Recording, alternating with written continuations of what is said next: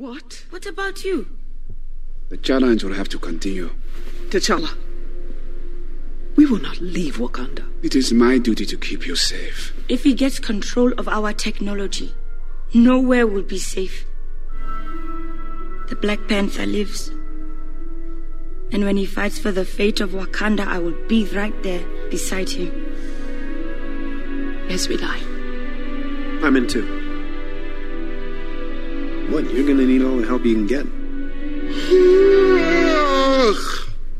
Are you done? Are you done?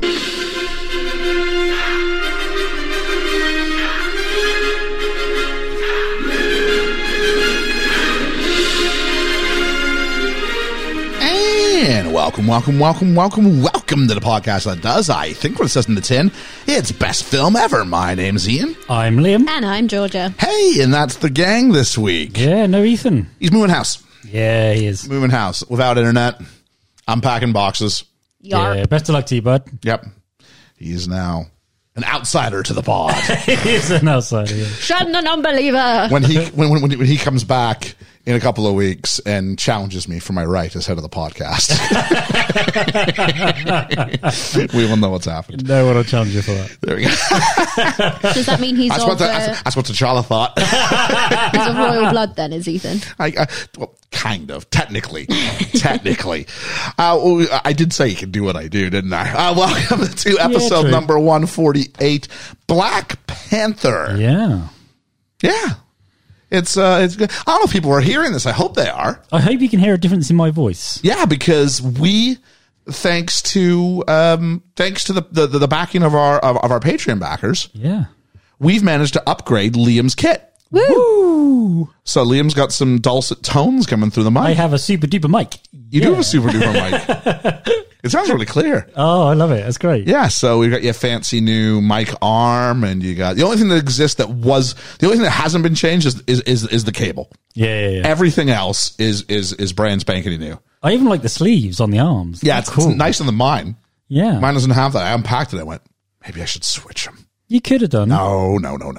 Yeah, I don't mind. But my choice, I at least get to look at it. And I get That's to see, very true. because I don't get to see it on this one. So I'm looking past it. So I get to look. It looks very professional. It does, doesn't it? I'm really, really happy. And then George is still rocking the the little green baby mic. Yeah. You know what I probably need before I need a new mic, though? What's that? New headphones. All right. Yeah. My quality's not great. I won't would lie. I definitely swear by these. These things are great. Yeah. They only No, cost I like 25 don't quid. Mine the same. Yeah, mine's about 25. Are they the same? They're the same, yeah. I need some new Well, it's headphones. the same company, but it's not the same style. No. They're a bit different, but I would highly... Actually, Ethan's mic headphones are the same as mine, just in a different color. So if we just do it again, but to go like red or something like that for you. Yeah, that'd be good. We can definitely do that up as the next thing. If that's a problem, we can fix that. Yeah, it's 'Cause just not very clear. Like, it's clear, but it's not crisp. Yeah. I really like these, and I keep getting generations of this. I heard it, especially when you were just playing that then. I went, you know what? Because I was fiddling with the cable as well, trying to see if it was that, but no, it's just Now, to be that fair, great. I'm not sure when I put those intros in, I'm not sure it comes as clean when we're recording in the headphones as it does when it finally gets published. Maybe if we're all doing these head mic things. Head mics? Head mics, yeah. I would so Headphones. can I have rather than can I have a head mic when I upgrade, please? Oh, you want Britney Spears this thing? Yeah, 'cause No. I wouldn't have to worry about where my face was. No, aim for the mic. It's really quite simple. Please, can I have head mic? No, because we're trying to establish ourselves as like a podcast that's like worthy of a Patreon backing, and for you to go, you know what's really hard for me? Remembering I have to speak towards something that... I just get overexcited and emotional, and then forget that I have to talk into something. I will need a not a black cover, because the black I can completely see. By. That only comes in black, so unless we can find a way to paint it, because it's massive. Yeah. Yeah, because the head on that microphone is much bigger than a standard mic. Oh, okay. Yeah, So you need it, The green helps. I Does can it? I Gives can you an idea? Okay. keep that in my peripheral. I can see Maybe the green. one day they might update the colours schemes. Well, all have a different colour. I'll tell you who was in our periphery last week. That was Reverend Bruce, Yay, who Reverend brought Bruce. us Singing in the Rain, which was nice. It was a little bit of joy It was. on a dreary November evening. Thank you, Reverend Yeah. Bruce. Check out the episode if you haven't already. I've referred to him as Reverend Brew on my list. Is he getting He's a some iron brew. brew? I don't know. Let's take a look, and let's thank our Patreon backers who have Yeah. helped make this lovely upgrade in sound quality possible. Yeah, thank you. We want to thank Reverend Bruce, Julene, Yeah. Hermes, All right. Lena Oberholzer, Katie McRae. That's what I like to hear. Ensign Ian Davies. Yeah. Chris Peterson. Yeah. Randall, what's your handle? Silva. Dwayne Smith. Dwayne Smith. The Yeetmeister. Nate the Great. Hey. Andy Dixon. Holly Callan. Cheesy. With a fish on a bike. Richard. Woo. And our newest member in the Patreon pool, Ryan Kukat. Hey, Ryan. Woo. Thank you very much, every one of you. You've helped make these sorts of things possible. Yes, you're showing me if there's like that there are different color like microphone covers, but you don't know if it fits that mic. Well, I don't know what the mic is called, so I can't Google specifically, but it was a Rode mic. So I'd like to get a ping. It's a Rode Procaster.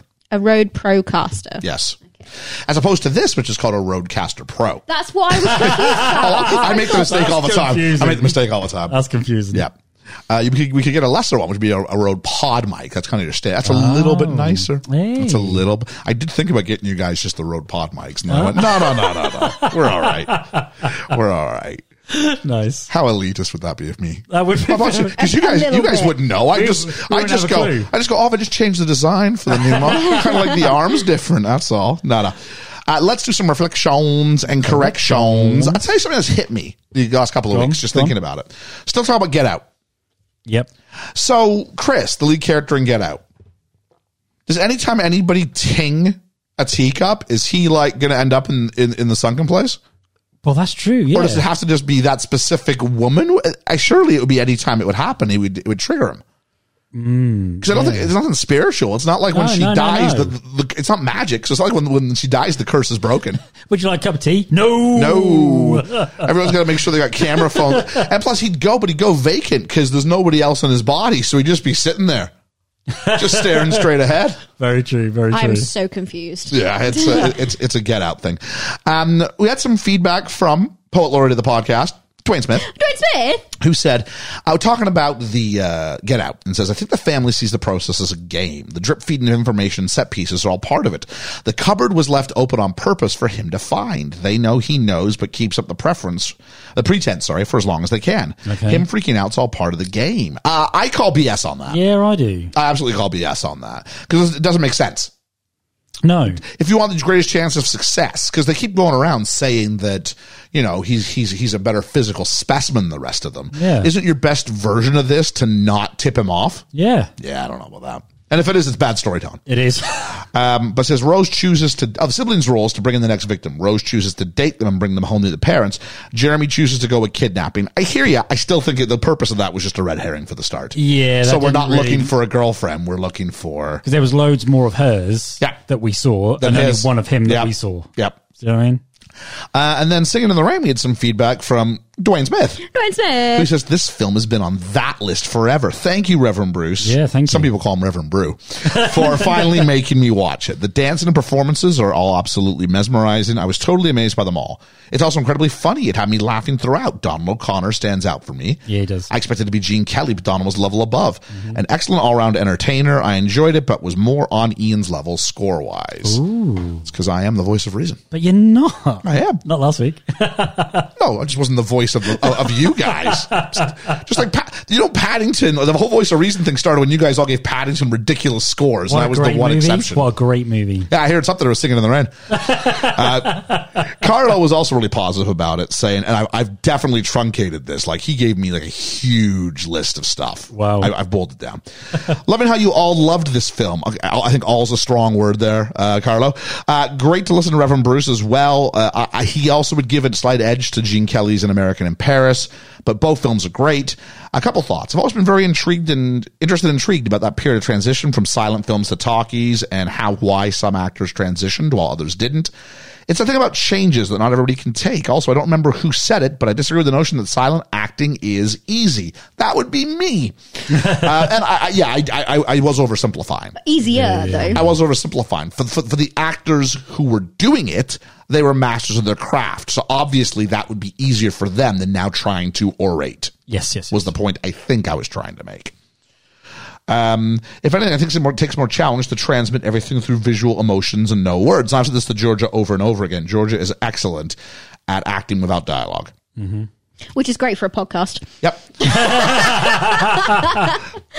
I struggle at acting without dialogue, which makes me the perfect host for a podcast. Yeah. But I'm in the middle. But there is a skill there. And Georgia was in a show we just did called The Addams Family. Listen to last week's episode. You want more on that? But there was a song called Happy Sad where Georgia plays Wednesday Addams, and the song is actually sung by Gomez Addams, her father. And George's job is just to react. And every time they did it, I said, artistically, this is the high point of the show. Mm-hmm. I said, my role will get the laughs and I might even get the biggest cheer when we do the walk downs. But as far as art goes, this is the best part of the show because he nailed the singing of it and Georgia nailed the reacting of it. And it was something magic happened. I was just like going, hey, everybody. Oh, wow. I love the moon. Let me tell you about, I even ad-libbed a Will Smith slapping Chris Rock joke in everybody. It was brilliant. Oh my God, that was funny. Ad-lib is a strong, you've had that in the camp. Okay, I ad-libbed it months previous. And once people were like, that's great, it became part of the show. Yeah. I did like that. There we go. Yeah, I didn't do it on the night, to be fair. I did add some other stuff that I was holding back for months. Okay. The whole, like, please stay in your seats, sir. Yeah. It's just a joke. I didn't do any of the rehearsals. I'm hanging on to that one. Because I didn't want to be told, no, you can't do that. Because I believed it was funny and wasn't going to let anybody take it away from me. And live on the night. So when you do it live on the night and people laugh, I do, yeah. Tell me I was wrong. Although one night, I don't think it didn't get as big of a laugh one night. The MD wasn't prepared for it either, and he had slipped the music and you had to cut it off early, I think. No, I think it was a dress rehearsal. I think all four of my performances were fine. We did 5. That one would have been fine too. He was asleep for that one. It was a stressful show. It was a stressful show. Where do we go here? Carlo continues, if anything, I think it takes more challenge to transmit everything through visual motions, no words. It might look exaggerated, sometimes silly now, but at the time, yeah. Final thought, and I'll shut up. I totally get where Liam was coming from when he said Jackie Chan's choreography linking to Gene Kelly's parkour scene. Yeah. I don't think I was challenging in the end. I was just busting your chops. You were a bit, weren't you? Yeah. So there we go. Let's do some shout-outs. Shout-outs! Don't know if I'll keep that one. Me and Liam synced up without planning that. That was nice. Shout-outs. First one, Josh from Next Favorite Movie, for every support, every love. He has us on 2 years on the trot. We've done Best Month Ever over your Next Favorite Movie, and you should go check it out. It's 20 minutes per episode. You get to hear about someone's favorite movie, and spoiler free, so it might give you a reason to go ahead and watch something you didn't know about before. So go ahead and give that a listen.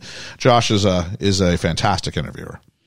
Also, props and thanks to Danny from It's a Musical Podcast. Love Danny. Yeah. He was very excited about us doing Singing in the Rain. Hoped we all loved it as much as he did. I think 3/4 of us did. Ray from Being Bookish. She's fantastic. Go check hers out. Sci-Fi Remnant. They're fantastic. The nicest guy in podcasting, I say. Kevin from the podcast that wouldn't die. Go give him a shout. Latin Jukebox for all the love. Carlo, of course, for all the love. In Film We Trust for all the love. And then new one. I got 2 GIF of the Weeks to hand out in Film We Trust. I don't know if it's new. Just not as frequent, maybe. It's been a bit. Yeah. And then a couple GIF of the Weeks to give out. First one is going to Chris Peterson, who was GIF of the Week for Teaspoon. Is that what it was for Get Out? That was Get Out, yeah. Very a good honorable mention to Dwayne Smith and Hermes. It was going to be Dwayne Smith, and then Chris Peterson. It was not from anything. It was just a really funny visual joke, and I'm like, nice.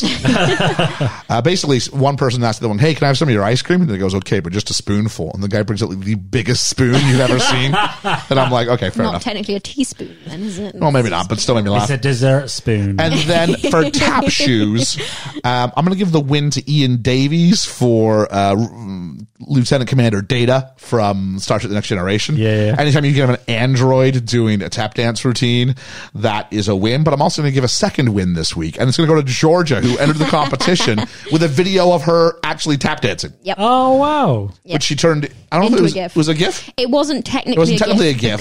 But it was a silent video. Yeah, I had downloaded it as a GIF, but Twitter wouldn't let me upload my own GIF, so then I had to download the GIF as an MP4 and then put it as a video. So 2 wins in that. Yeah, you could have done it. You could have uploaded it to a third-party site, but that's a lot of work. That's a lot of work. Yeah. Okay, I'm confused. Yeah, I tried to explain it to you. It wouldn't make it any easier. So, fantasy football this week. I've got Ed from the Film Effect podcast. At last look, I was like 85% to 15% beating the guy.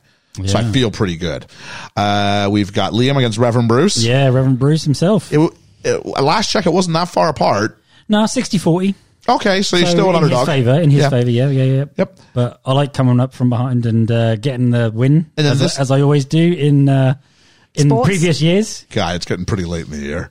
Well, it's a bit later. I have lost a lot. This is week 10. I have lost a lot. We go to the playoffs after week 14. Yeah. All right. Not so good this year. Not so good this year. But the battle of BFE this week, is Georgia versus Ethan. Battle might be me over pushing it. Not that Georgia's doing very well at last check, but I mean, it's Ethan. Yeah. Hey, I was close with I was going to beat Ethan. Ethan picked up a player this week, and I had to message him, and I did it in front of the whole group chat. I'm like, no, you've burnt through your private messages on this. I went, Ethan, you've just picked up Rashad Penny, who's out for the year. If you look at all the projections, he's predicted 0 for every week. Oh, Ethan. I was going to say he's learning. I don't think he is. I don't think he is. At least I'm predicted more than 100 points this week. That's all I'll say. Last week's Battle of BFEs, we should give note, Liam did defeat Ethan. I did. And Georgia just trounced me. Woo, Joe Mixon. Joe Mixon put up 50. And you know what? Even without Joe Mixon's 50, you still would have beat me. Do you know what? I had Joe Mixon last year, and trying to get him this year. Thanks, Georgia. That's the thing with drafts. Yeah.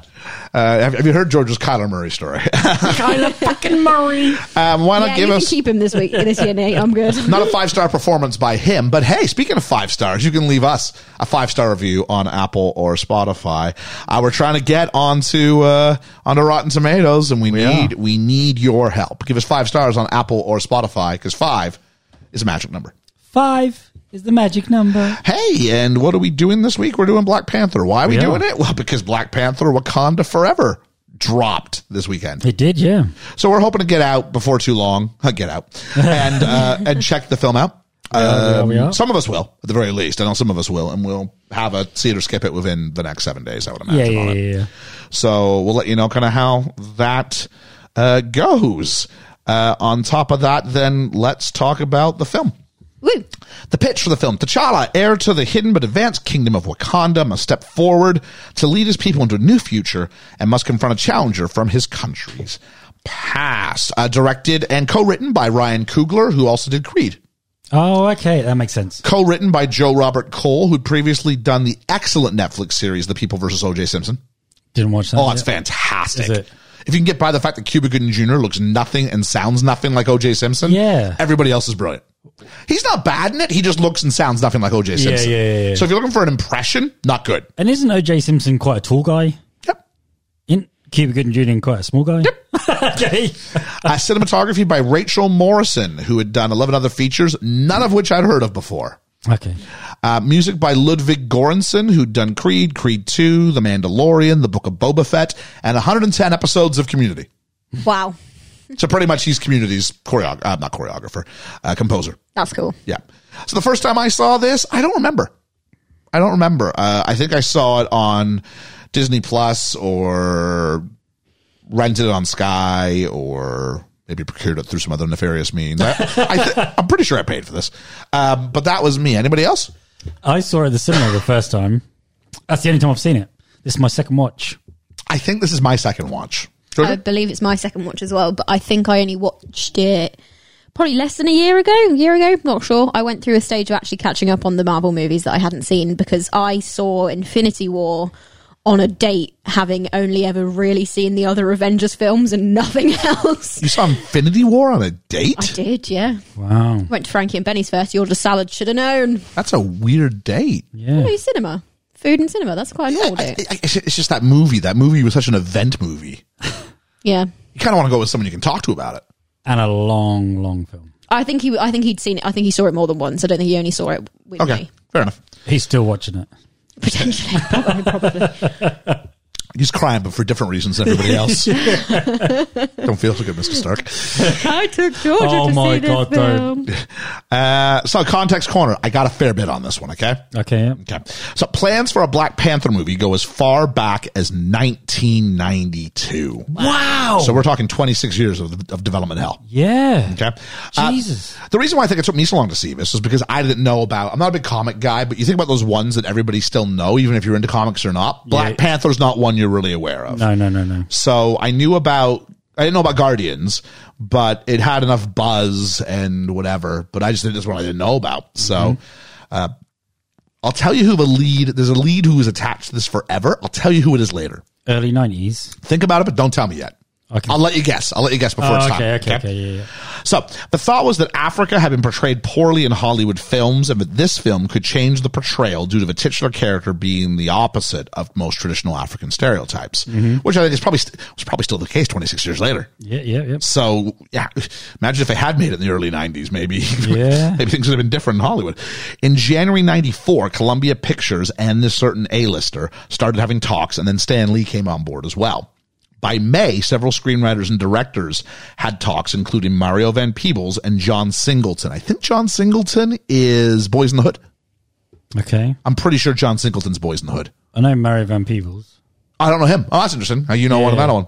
Yeah. But it fizzled out as Stan Lee wasn't happy with the scripts. And a big issue was that people kept thinking the Black Panther was about the Black Panther Party.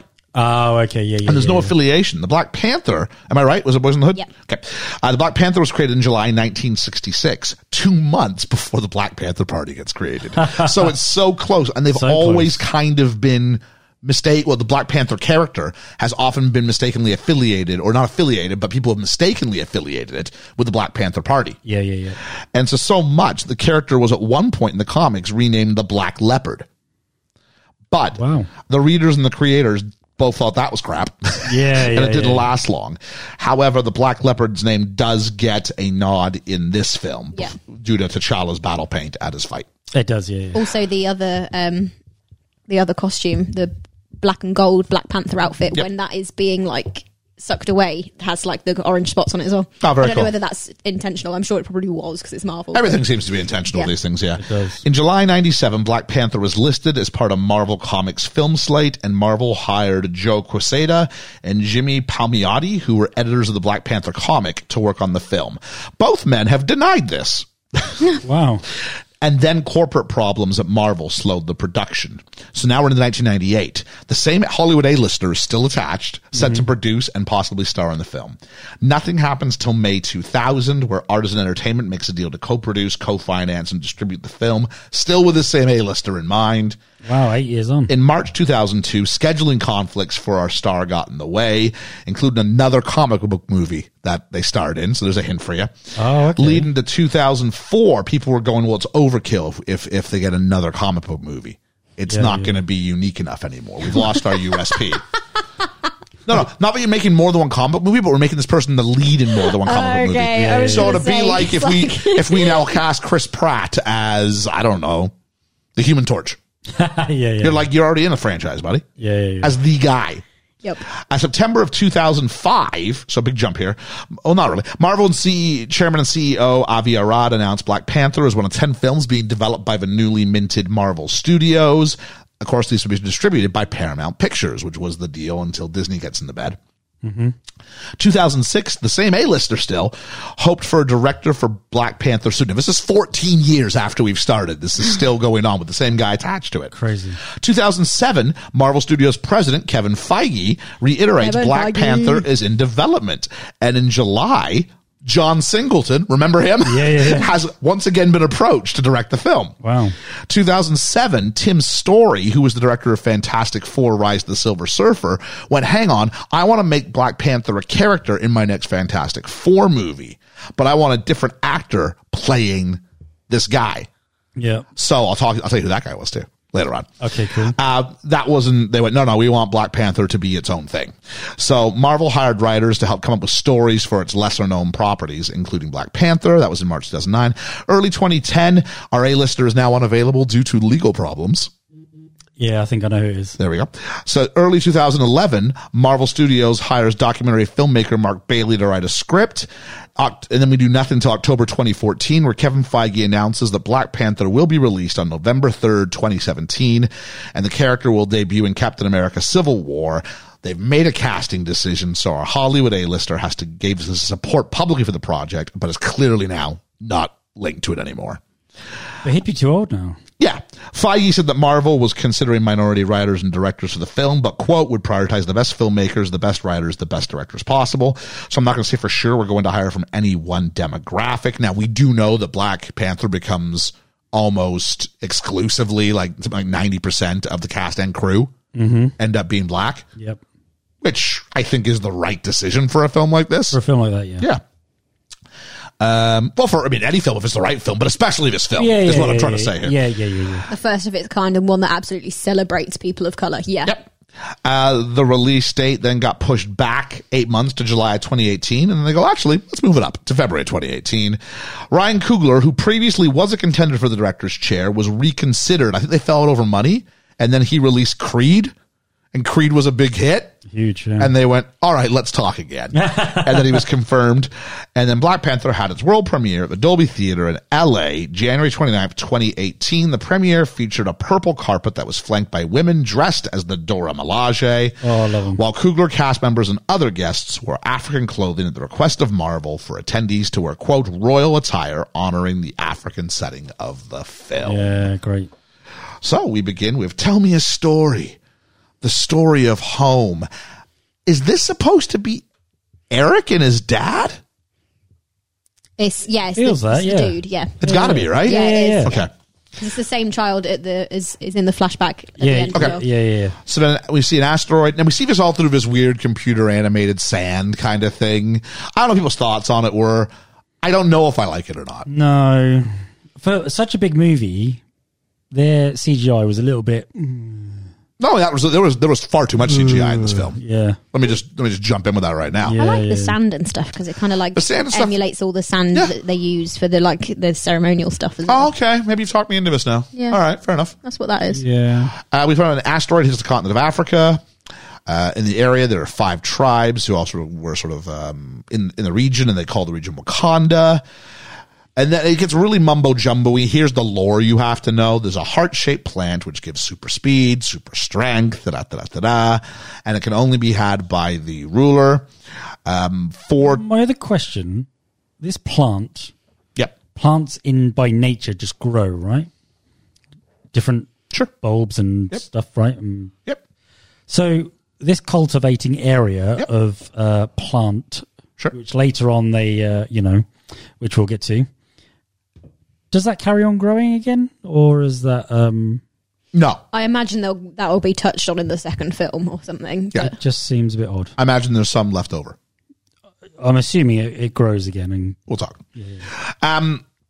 But 4 tribes joined this nation of Wakanda, but the Jabari do not want to, and they live in the mountains.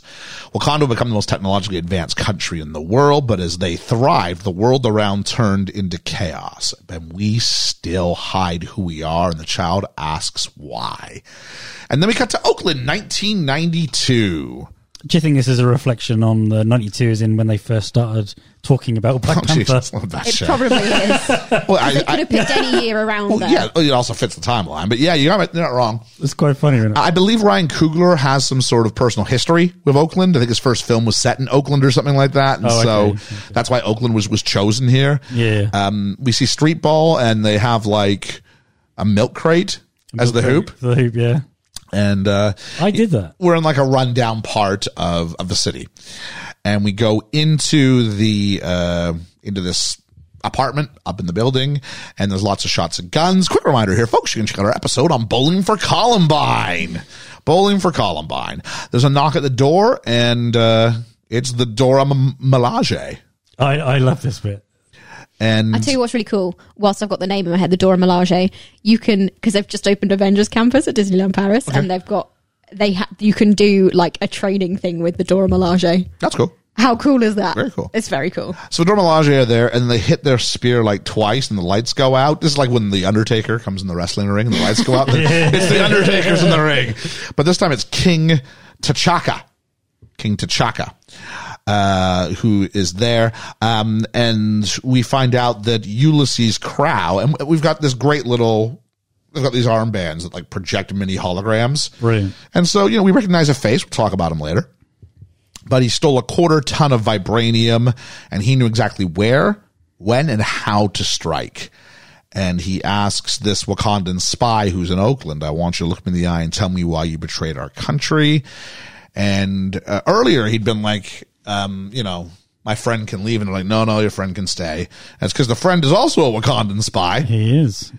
And this is Prince Njobu, is not the spy, is the one who has sold his soul, sort of. and he's to return to Wakanda.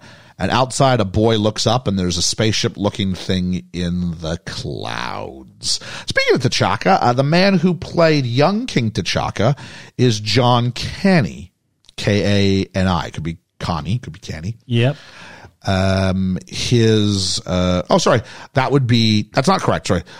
That's actually the guy who plays the old King T'Chaka. Yep. The young King T'Chaka is played by Atandwa Kani, his son. Oh, that's nice. Yeah, that's nice. Makes sense, doesn't it? It does. It's like the only thing that we'll do. Because there's this other character we see on both sides of an age jumping there, not following his son. No. So let's talk about the score for a minute. Because, Georgia, you commented you really like the score in this film. I do like the score in this film. After reading the script, composer Ludwig Göransson decided to go to Africa to do some research for the film. He spent a month in Senegal, first traveling around with musician Baba Mal on his tour, and then spent several weeks working with local musicians to form the base, that's B-A-S-E, of his score. He was particularly drawn to the talking drum and the tambin or fula flute to use in his character themes along with horns. Nate Moore composed the work Göransson did in defining the sound of the film to use the music by James Gunn in Guardians of the Galaxy. Sorry, I say compared or composed? Compared. Okay, good. With composer, in both cases, the composer has pushed Marvel beyond their comfort zone by going somewhere different with it. Yep. Outside of what might be safe. I think I appreciate that, though, in this, though, because it's still got the Marvel kind of undertone to it, but then has got what it needs for the film, and it's just so lovely. It's essential for this film especially. Yeah. This film had to feel unlike any other Marvel film. Yeah. Yeah. And It had to feel. the scoring absolutely helps with that. If it had like just another Marvel film, then it's not doing what right. it's supposed to do. And I tell you what, I feel like a lot of countries that aren't here and America, like their native style of music is usually so much more rhythmic and so much more in touch with what music kind of does to the soul. Whereas here, we don't have that. So like Indian music, African music, even like European folk music still has that. We don't have that. Canadian music. Shut up about Canada. Canada is 150 years old. It does not have that sort of thing. You should hear fiddles from Atlantic Canada. Yeah. But do you know what I mean? Like I do know what you mean. I'm just having some fun. Almost primal type of music that comes from centuries, ancient cultures that we don't, even though England and Britain as a thing is so old, we don't have that. Well, I'm not sure about that. You do, I think, but it's all like this old Gaelic. England, no. Scotland, Ireland. Music, I guess to a certain extent. No, but even like things with pipes. It is England that don't. England doesn't have it. Yeah. Because you've got like. Yeah, no, you're Druid's right. the wrong word, but you know what I mean. Like that sort of really, Celtic really old. Yeah. Yeah, no, you're exactly right. It's just England that doesn't. But unlike other countries where you might hang on to this, I think, here it's been A, the church, and then B, pop music. Kind of drove things towards other situations. Yeah. So there we go. On a side note, coolest thing I heard this week. What's that? Was Chance the Rapper did a country remake of It's Getting Hot in Here by Nelly and did it on like the Tonight Show or something. It is the best thing I have seen all week. I shall check that out. You have to check that out. And like he goes 150% country on it. Oh, like you would brilliant. think the guy was a country singer. Oh, he's brilliant. Oh, check that out. So there we go. Moving on here, we've got the vibranium. Let's talk about that for a minute. Director Ryan Coogler compared the Wakandan vibranium mines to the real-life situation of the Congo mines with the valuable mineral coltan, which is used in manufacturing most digital products, and it's found only in the Congo region, is being mined. So they have this really, really in-demand singular resource. It's coltan blue. I don't know. In its raw form. I need to Google that because for whatever reason I've got a blue rock in my head. Question, where is Wakanda? Yeah. It was seen as a location on a shield monitor in Iron Man 2. It shows it being west of Ethiopia and roughly in the same place as southern Sudan. The name Wakanda comes from the Wakamba tribe of Kenya, also known as the Kamba. And if you've never seen this, there is a great video. It's on YouTube of a kid who did a presentation on Wakanda for a class in an American high school and presents everything from the film as though it's legitimate, and the teacher never cottons on. I love that. And she's like, brilliant. How have I never heard about this? And all the kids are like, oh, it's on the news. So that's amazing. And so it's talking all about like, the current, and presented it just like it was a real situation. It's totally, I'm going to find it and tweet it out. I've just been toying around in my head here. So, they say vibranium is the strongest metal. Yep. How come in the same universe with Wolverine? Yeah. Is he made out of adamantium, and they say the same thing? Because at this point, vibranium's still hidden. Well, no, hang on. But there's also the correct answer, if I may, is that these two universes at this time are separate. Okay. Because Wolverine was part of Fox's cinematic universe, not the Marvel cinematic universe. Oh, okay. So they're gonna have to figure out the answer to that now. They are gonna have to. Yeah. They're gonna have a vibranium and adamantium. They are. Well, is that brilliant? It is slightly blue. There you go. Good job. There is that brilliant tweet between, I think it's Mark Hamill and Chris Evans about who would beat would a lightsaber cut through Cap's shield. Yeah. And he says it probably in one universe it would, in the other it wouldn't. Yes. But if you did cut through it, then Cap's now got 1,000 vibranium ninja stars, and you don't want that either. We go to the Marvel title screen, and it's all Chadwick Boseman in the reversion, which is different from what it was. Purple. But obviously, then it ends in purple for Wakanda, which is a nice touch. It was a lovely touch. Present day, and the question is, when does this take place in the Marvel Cinematic Universe? It's just 2 weeks after Captain America: Civil War, which, even though it was released 2 years later, it's 2 weeks in their storyline. And of course, find that out near the end, don't we? I know, it's right with that news, that BBC News. Oh, the BBC News show. Yeah. And of course, Civil War. Set in? I think 2016. Is it actually 2016? Because I know there is there is a bit really of a pullback. difficult to keep up, but because 2012 is accurate. Yeah, I think 2016 is accurate. Okay. Which marked Black Panther's first appearance in the MCU. So for me, I remember when they were it was clear they were pushing Black Panther hard in Civil War, and I was kind of like a wrestling fan in this. And wrestling fans, if you feel there's a character they're trying to shove down your throat, there's almost a reaction to like push back against it. Yeah. But over the course of the movie, there's that great scene at the end with him and Zemo, and we totally got to do Civil War one day because it's an amazing film. I love Civil War. Yeah. It's in my top 5 Marvel films. It might be one of my favorites to watch. At some point, we're going to have to do like a top Marvel thing. Oh, yeah. As like a round table and go through the best Marvel films. I have seen most of them now, to be fair. I've only got one I'm missing. One. Captain Marvel? Captain Marvel.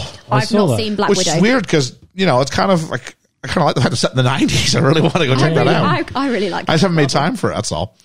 It's amazing when you got a film podcast, how little time you have to watch regular movies sometimes. I honestly didn't mind it, to be honest, but yeah, I don't think they're going to bring her back, though. Well, as a character, they'll bring her back. Oh, as a character, will they do a film? I don't know. Probably. Larson, you can check. There's like 19 different Marvel films slated for. Yeah. I think she is involved in the next couple of projects. I know that much. But the question is there a Captain Marvel 2 is the question we're asking. Surely they'd have done it by now. The problem is she's too powerful of a character. Exactly. That's the exact. I mean, what do you do with her? Because they had to go, there's a lot of other planets. Yes, but Thanos is here now. Yeah. Thanos is here. Yep. Like, yes, the other planets take care of themselves, but he's a threat to the whole universe. Bring her back. Yeah. The Marvels is coming out next year. And she's part of that? Which is basically Captain Marvel 2, yeah. Aim for the green. Aim for the green. You keep today. I don't know if you've noticed, but the third time you put your phone down on the table, and it's been very hard each time. Sorry, I will. I'll put it down. I can't even put it down on the nerd box. No, just endeavour to just put it down nicely. That's all. Well, I do, but it gets caught on like the knuckle of my hand on the inside, to then goes because then we get the thud. Yeah. I'm trying. Oh, look, there we go. I did it. There you go. Nice. So you just proved it really wasn't that hard after all. It was like that took me like 3 seconds to go. Have I mentioned that we have a Patreon? That's Patreon. If you want to support this financially, that's patreon.com/BFE. Much like the phone situation, we kept it simple for you. It's fun. That was not simple. Let's talk about No. So the Wakanda is poor, BBC tells us, and doesn't participate in foreign aid or trade. And it's assumed by everybody that the kingship will go to T'Challa. Here is my big plot hole with this film. Mm-hmm. Why was T'Challa the Black Panther before he was king? Because Dad is too old to do Black Panther anymore. Right, but he has the power to do it. So he's already... Is there a problem with sort of electing almost like a replacement king in a system where you have to have a challenge? So you've already set him up as the incumbent. Yeah. Do you get what I mean? That's why the Black Panther's... Right, but he's been the guy. Yeah. So if you let him do the job, doesn't it reduce the odds that someone's going to challenge you? And is that fair? I've got a lot of problems with the internal logic of Wakandan I think power succession. Yeah. Black Panther doesn't have to be the king. The king doesn't have to be Black Panther. Here's the correct When was answer. this set again? Was it Civil War? 2016. 2 weeks after Civil War. Oh, okay.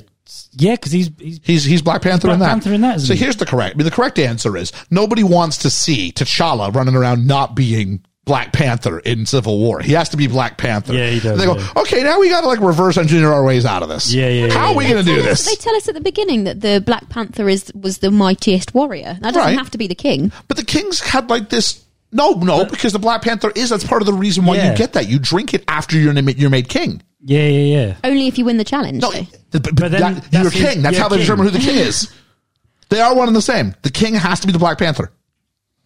So no matter about bloodline, and the king's been drinking this juice. He should still be like Arnold on steroids. You only drink it once. Right, but it should still be with him. Maybe you age out of it. He is quite old. He is quite old. I'm going to Google it. You only drink it? I thought you drink it several times because they Well, yeah, but you don't have to keep drinking it once you've got it in you. Once you've done, that's why they have to get rid of it. Oh, okay. Because he has to take it away. So they've got by the way, what potion's that? We didn't see that flower. No. It's the same. It seems weird that we'd have a flower to take the power and a flower to give it. It's kind of like very Alice in Wonderland. Eat me, drink me. Yeah, it's vibranium in it. Yeah. Is it the same plant but mushed up? But that's the same thing. The thing gives maybe if you heat one up and you cool one down. Maybe it does that. Maybe if you just eat from one side of the plant and not the other side of the plant. Maybe. So then we go to maybe it destabilizes when you water it down. Let's talk about T'Challa, Black Panther. Yep. Chadwick Boseman. Oh, this is I can't Google this because it will absolutely spoil. Take it away. Don't do it. Full disclosure, we have not seen Black Panther 2 at time of recording. No, we haven't. So Boseman didn't audition for the role. He was instead he met and discussed what he wanted to do with the role with Marvel, and that was good enough for them. So I didn't know Chadwick Boseman before this. Did you? I didn't know him either. No. He earned $2 million for appearing in the film. Good for him. So the previous people up for grabs on this. Liam, who is the A-lister? The A-lister was Wesley Snipes. Yes, it was Wesley Snipes. Now, the only reason I say this is because back in the early 90s, Wesley Snipes was all over the place, and he's a bit of a martial artist. He was massive. He was the only one who could have done this. You think about your big black Hollywood actors. Yeah. Like Denzel's not doing this. No. Or Lawrence Fishburne. No. So yeah, definitely Wesley Snipes. Yeah. The other one who was up for it, if it was I always get struggle with this gentleman's name. Digimon Hansu? Have you seen Amistad? Have you seen 12 Years a Slave? Yes. Yeah. That guy. Oh, the tall guy. Yeah, he's in something. He was in Gladiator, wasn't he? He was in Gladiator. Is he also in, what's that terrible one with Zachary Levi? Is he in Shazam? Yes. I think he's like the guy who gives him his powers. Yeah. So there we go. I like him. I like him, but I don't think he's Black Panther. No. Even at the height of whatever he was, he's an accent piece in that film. So yeah. But Wesley Snipes could have been this, but of course he did Blade. And once he does Blade, that's it. Yeah. You're Blade. Yeah. You can't be Blade and Black Panther. No. So Boseman called T'Challa an anti-hero who is very much aware of his responsibility as the leader of Wakanda. I'm sorry, I love Chadwick Boseman. Rest in peace. He is not an anti-hero. He is like the most honorable man there ever was. There is, yeah. This isn't, you know who an anti-hero is? John McClane. Oh, That's an anti-hero. Yeah. Stone Cold Steve Austin, anti-hero. Like flawed men. This is not a flawed man. No, not at all. No. Black Panther's suit, which forms on his body, was inspired by a similar design from the comic book series Black Panther: A Nation Under Our Feet, designed by artist Brian Stelfreeze. Cool name. Cool name. Originally, from what I remember hearing this, I don't have it in my notes, but I remember hearing this. There was an impulse to try and do that typical thing where something happens outside of America or Britain, you just make them sound British. Oh, okay. But apparently, I think it was Chadwick Boseman who went, no, we're not doing that. We're going to go more African, which totally lines up with this film and should have been the way it was. Absolutely. Yeah, absolutely. Boseman worked with the same dialect coach he had for Message from the King released in 2016. I haven't seen that. I haven't. And worked with Maurice Crump to stay in shape between Civil War and Black Panther. To prepare for the role, Boseman visited South Africa twice, examined Shaka Zulu, Patrice Lumumba, speeches from Nelson Mandela, and Fela Kuti songs, talked to Yoruba Babalawo, and trained in Dambe, Capoeira, Angola, and Zulu stick fighting, and also took a DNA test to better understand his African ancestry. That's very cool. Capoeira, that's a Brazilian martial art. Yep. Yeah. It says Angola, so it must be an African variation of it. Yeah. Do we know what language it is that they speak in every so often? Yes, I do. Okay. I'll come to it. Cool. Because I don't know where I've put it, but I remember I have it in here somewhere. Cool. I'm just intrigued. We go to Nigeria, and there's some human trafficking going on. And he sort of, this is the first time we see him in his reveal, and it's very Batman. Yeah, all of a sudden they sort of look up and they illuminate what's in the trees, and he's just sort of sitting there waiting to come down. It's very Batman. It is. Which is hard because everything's been done before. Yeah. That's just the nature of things, but it was very... But it harkens to the ancestor panthers that are in the tree when they go to ancestral plane. It makes sense that the panthers are in the trees. Yep, 100% right. And not something I'd thought of, so well done. Turns out though, this woman comes out, starts yelling at him. They've ruined her mission. They've ruined her cover. And this is Nakia. Sorry, I had to. This is played by Jupiter Nyong'o. I'm sorry, I'm going to try my best with these names. You're doing well. Nyong'o called Nakia a departure from her comic counterpart. She begins the film fighting for enslaved women in Nigeria.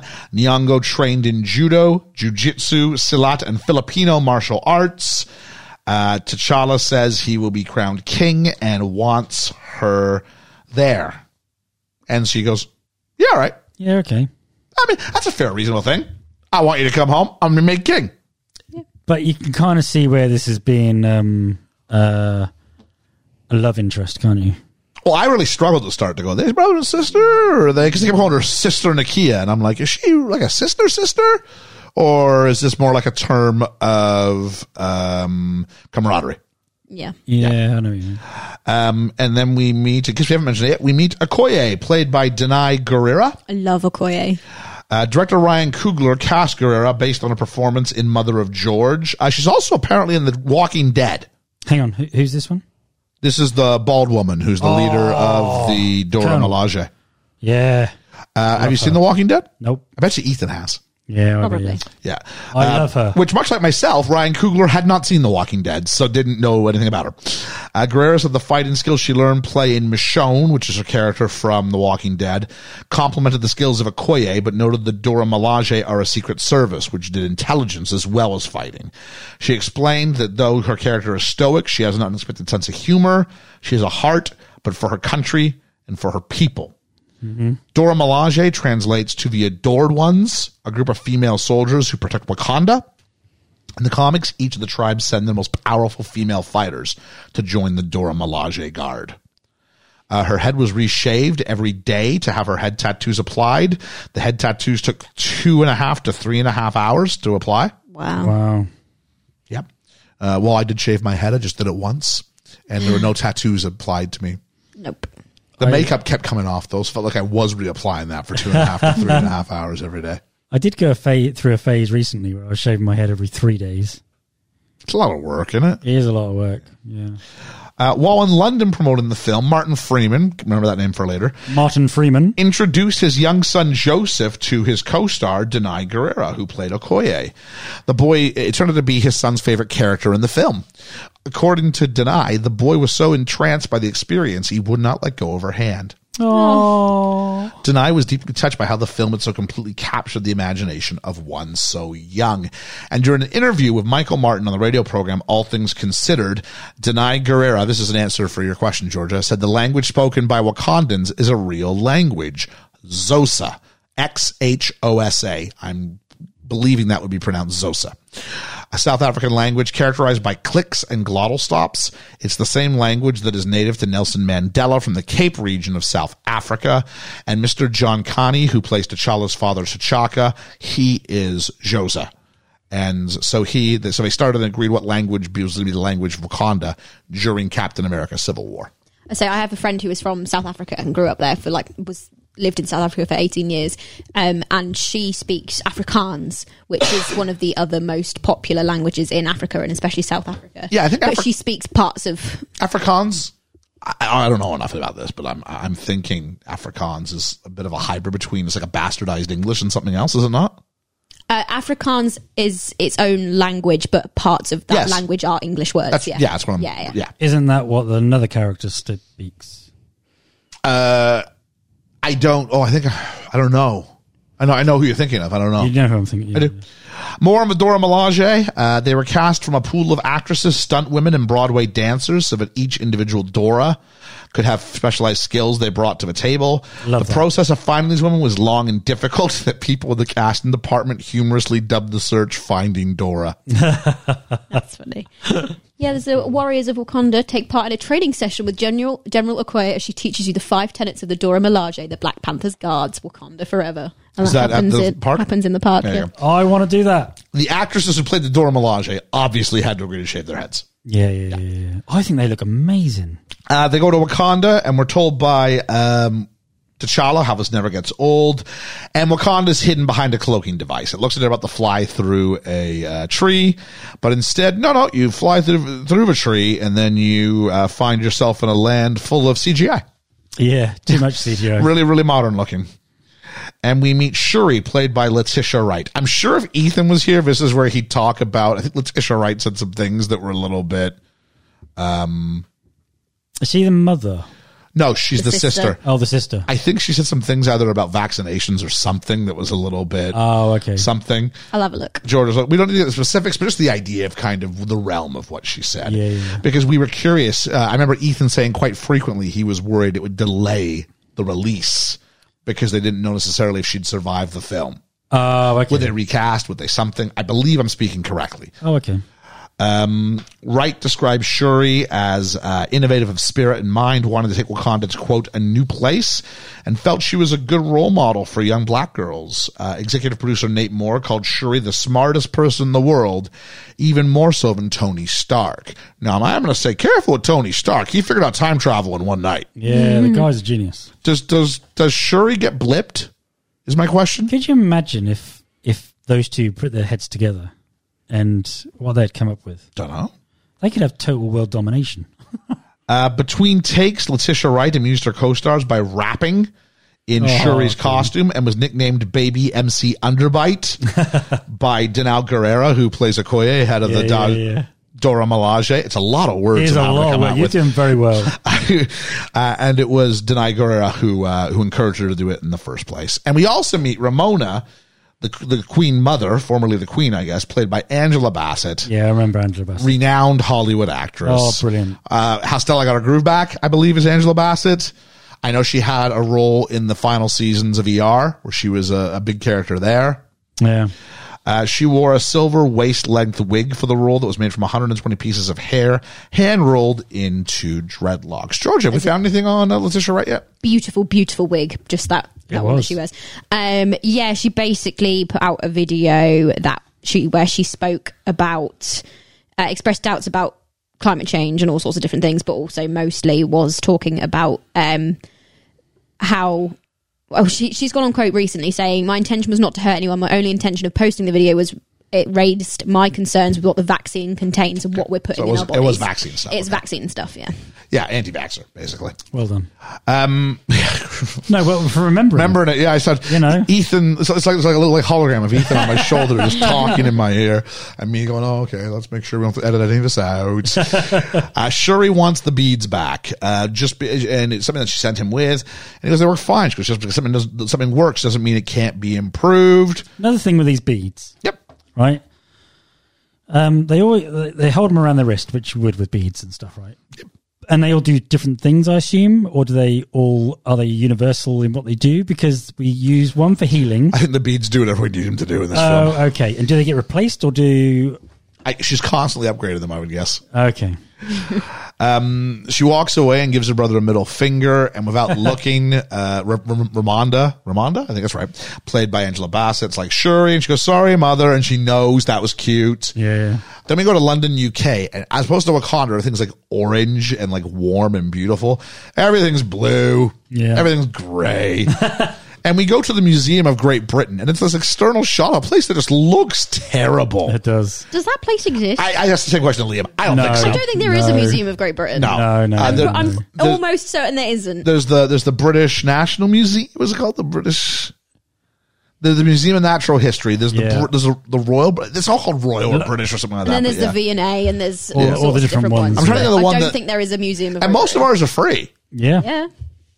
So we go in. I love a good museum. And we meet N'Jaka, also known as Eric Stevens, who will also be known as Killmonger, played by the British Museum, but not is a museum. Yeah, but not the Museum of Great Britain. No.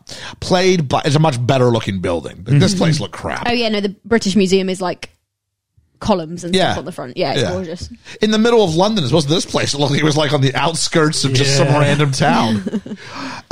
But this is played by, of course, Michael B. Jordan. Yes. Creed, from the film Creed. I said to you, didn't I? I think, is that the guy from Creed? It took you a while. I did. It was quite late in the film. You went, see Creed? I'm like, yes. Yeah. Michael B. Jordan had previously auditioned for another role in the Marvel Cinematic Universe. Any guesses?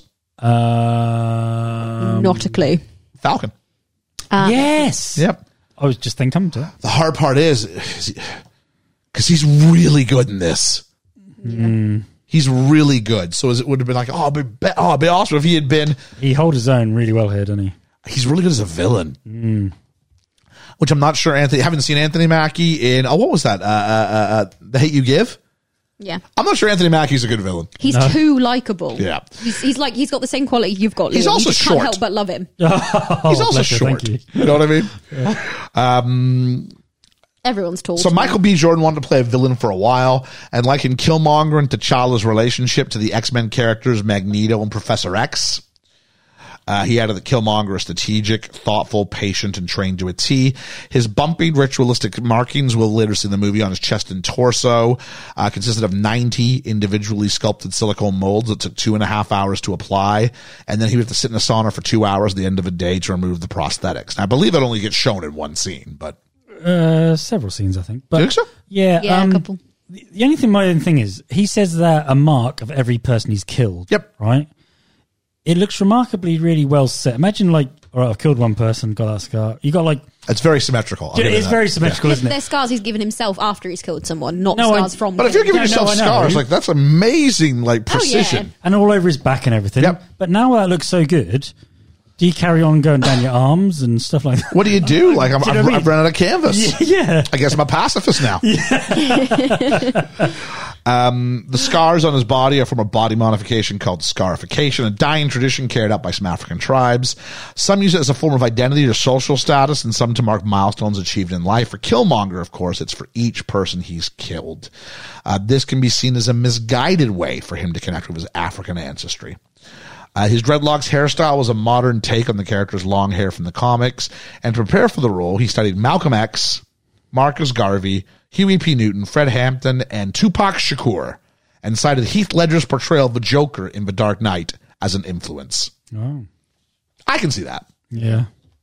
To prepare for the role, I want to know how I got these scars. That's right. I gave him myself after I killed people. To prepare for the role, Michael B. Jordan kept to himself while he was on set, reasoning that his character is distant and in conflict with the other characters. I love actors who do stuff like this.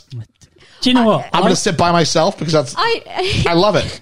It winds me up because I go, but you're missing out on the experience of making the film and enjoying making the film because you can't act without isolating yourself. But here's the deal. The experience is temporary, but the end product is forever.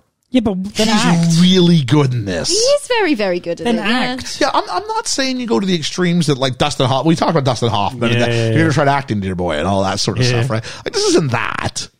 This is just, I'm just going to keep it to myself. I really rate it. I think it's great. Oh, okay. I'll be going around hugging everyone.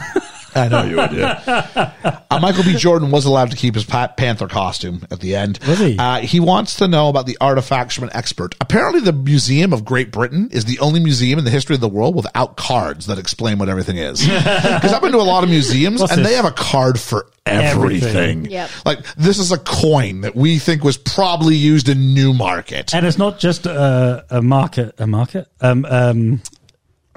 card. Yep. With a bit of text on it. You also get like a barcode now, don't you? Where you can have. You can get QR codes and listen to someone go. Yeah. Some staunchy guy, probably from the BBC. He goes, "What you are looking at is a coin from Newmarket."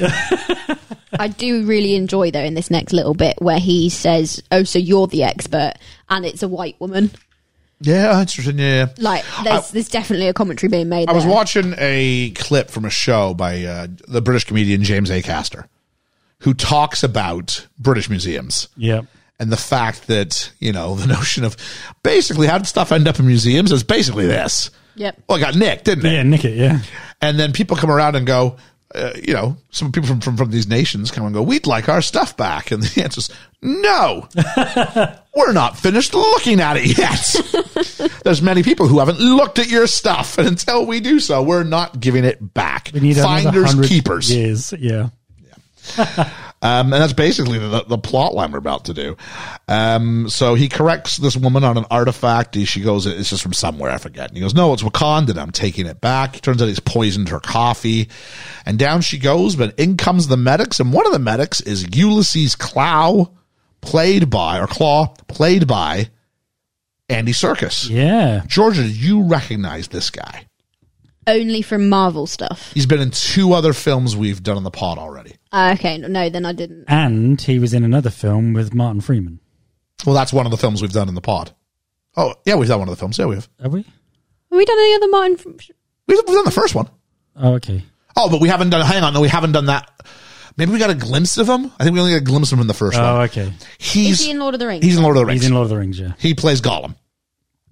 Oh, excuse me for not realising who he was. No. Second one, though, is a film that you've seen multiple times. Okay. And he's in The Prestige. He's David Bowie's assistant. Yes. Yeah. But he doesn't look anywhere near, like, he's jacked in this. Yeah, he is. I got the note later on, but I'll say it now. Well done.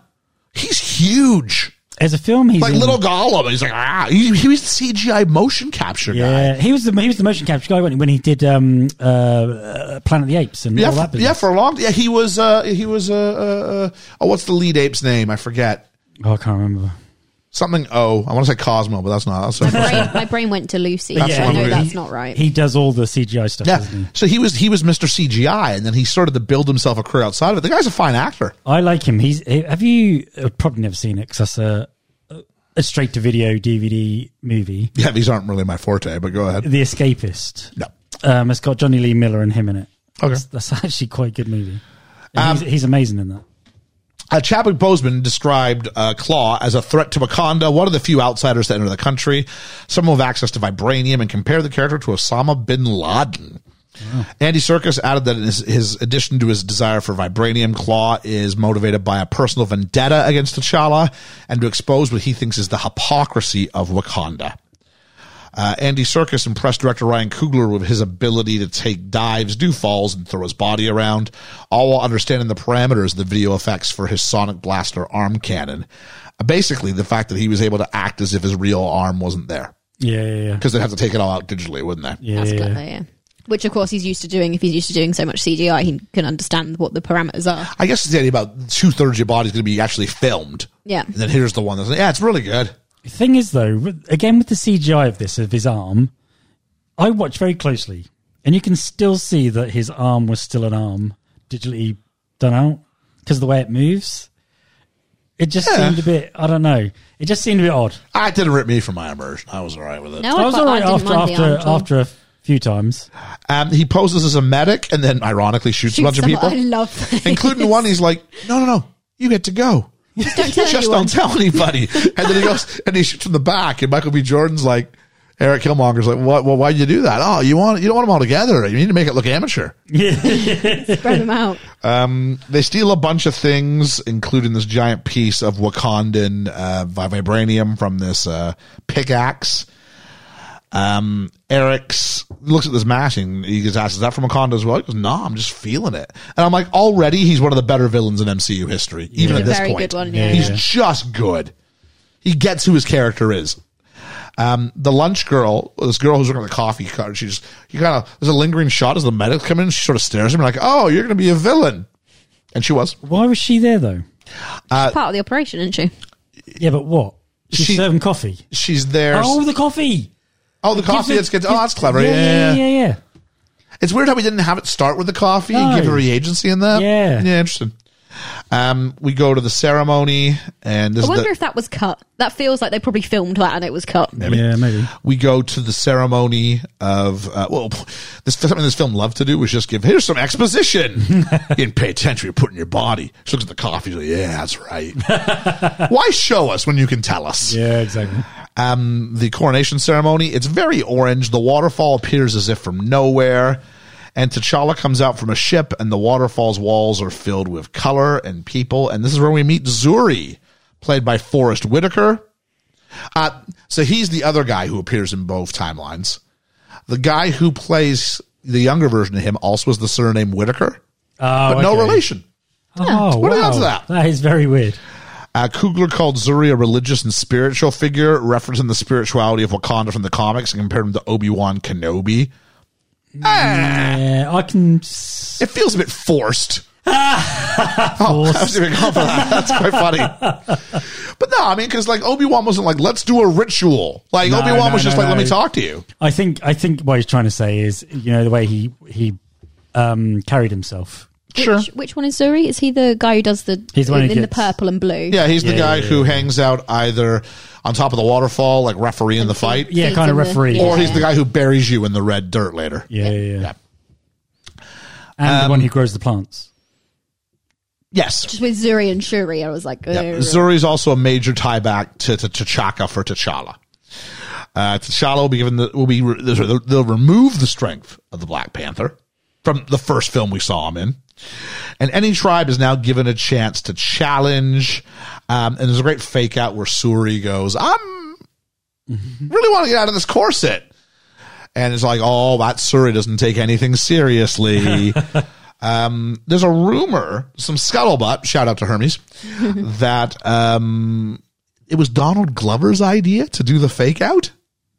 Oh, okay. For whatever it's worth. Yeah. I enjoyed it because because obviously it's after they ask if any royalty would like to challenge, because the tribes get to challenge and then anyone of royal blood gets to challenge, and that's when she speaks up, which is it's a funny bit. I like she hates her corset and wants to go home. Of course she did. Enter M'Baku, played by Winston Duke. I thought he was great. M'Baku's great. Yeah. Duke described the Jabari people as people who strongly believe that to move forward, you have to have a strong adherence and respect for the past. So they have a deep moral conscience. Character elements from Christopher Priest's series of Black Panther were adapted for M'Baku's portrayal in the film. In the comics, he's known by the name Man-Ape. Marvel felt that doesn't sit well. No, you can understand why they've redacted that. He is called Great Gorilla at one point, but that's different than calling him Man-Ape. Yeah. But I just thought that was association with animals, just like... It would, but it's just a ding... That's why. I know what you're saying, but they still use the mask of an ape, don't they? Yeah. But just better not to say that, I suppose. This aspect of the character was that he worked on the Jabari tribe worshipped the gorilla gods, and M'Baku still had elements of fur on his arms and legs and a chest plate that hinted at the gorilla, and he was called Great Gorilla at one point later in the film. More continued, symbolized like a silverback type thing. I guess so, yeah. More continued, Man-Ape is a problematic character for a lot of reasons, but the idea behind Man-Ape we thought was really fascinating. It's a line that we're walking and hopefully walking successfully. I think so. I'd say so. I think so, yeah. Because they're more aggressive, and that's what his character is. To further differentiate them, Duke spoke a version of a Nigerian Igbo language rather than the Xhosa language spoken by the other Wakandans. He's got an issue with Shuri doing the technological advancements while shunning tradition and the crowning of a king who couldn't protect his own father. And you're kind of sitting there going, you're not wrong. Oh, that's what makes this part of this film so fascinating, is that actually at times Killmonger and M'Baku are more right in certain situations than T'Challa is. And that's what makes it this interesting story, is because T'Challa has to learn from other people and not just do what he thinks is right. So T'Challa, so he challenges, and T'Challa accepts the challenge. He's obviously with a speech prepared, and T'Challa just cuts him off and goes, I accept your challenge. And they do the fight. And my question is, why is the most technologically advanced nation in the world settling their leadership in this capacity? In such a Neanderthal kind of, raw state. Why is it just, let's get the men together. Whoever can smash every skull in must be fit for international relations. Yeah. Let's get King Charles and let's get Rishi Sunak, and they can have a big fight. And whoever lasts, well, we know who's going to win. Can win there. The lettuce. I think probably because usually they still do it as just literally a ceremony, as like this is what we've always. Well, done, he does speak to it as being this is my coronation ceremony. There's no, I don't think there's any thought, but anybody's actually going to challenge, and it's only because someone actually does challenge that they have to fight. Yep. I don't think it probably is usually the way. They don't usually have a fight every time. And is this only as you are crowned king, or is this every year? No, it's only for coronation. Coronation, I believe. Yeah. Oh, okay. So that is not something he's challenged every year. Well, the question was, why does Eric get to it? Is it because Eric missed the first one? I guess. But he challenges and it's accepted, so maybe you can just come. I think you probably can. If you're of royal blood, you probably can come. Yeah, but it doesn't have to be accepted. Maybe if you're of royal blood, you can do it whenever. Yeah. Don't know. It's not a horrendous system, like not with the fighting, but like if you're like someone who is in the vicinity of the job role and you're going, you're not doing a good job, I want to challenge you to take it on and do a better job. Okay. People should be able to challenge authority if they're not doing a good job. Maybe not with a fist fight. Could you imagine? There's got to be rules. There's got to be rules in place. There is a rule in a system. They have to challenge.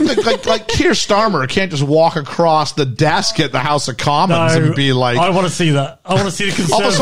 All of a sudden, a waterfall appears from nowhere. All the parties are there. I want to see Labour and Conservatives fight out. Like votes of no confidence system is you're able to put someone out. Well, no, voting of confidence just means you get rid of the leader, though. You don't. Yeah, you don't. It doesn't. What I mean, just taking over the leadership. But it doesn't spark a general election. No, I know it doesn't. Okay. No, I wasn't talking as if it's like people. I still think that's a shit system.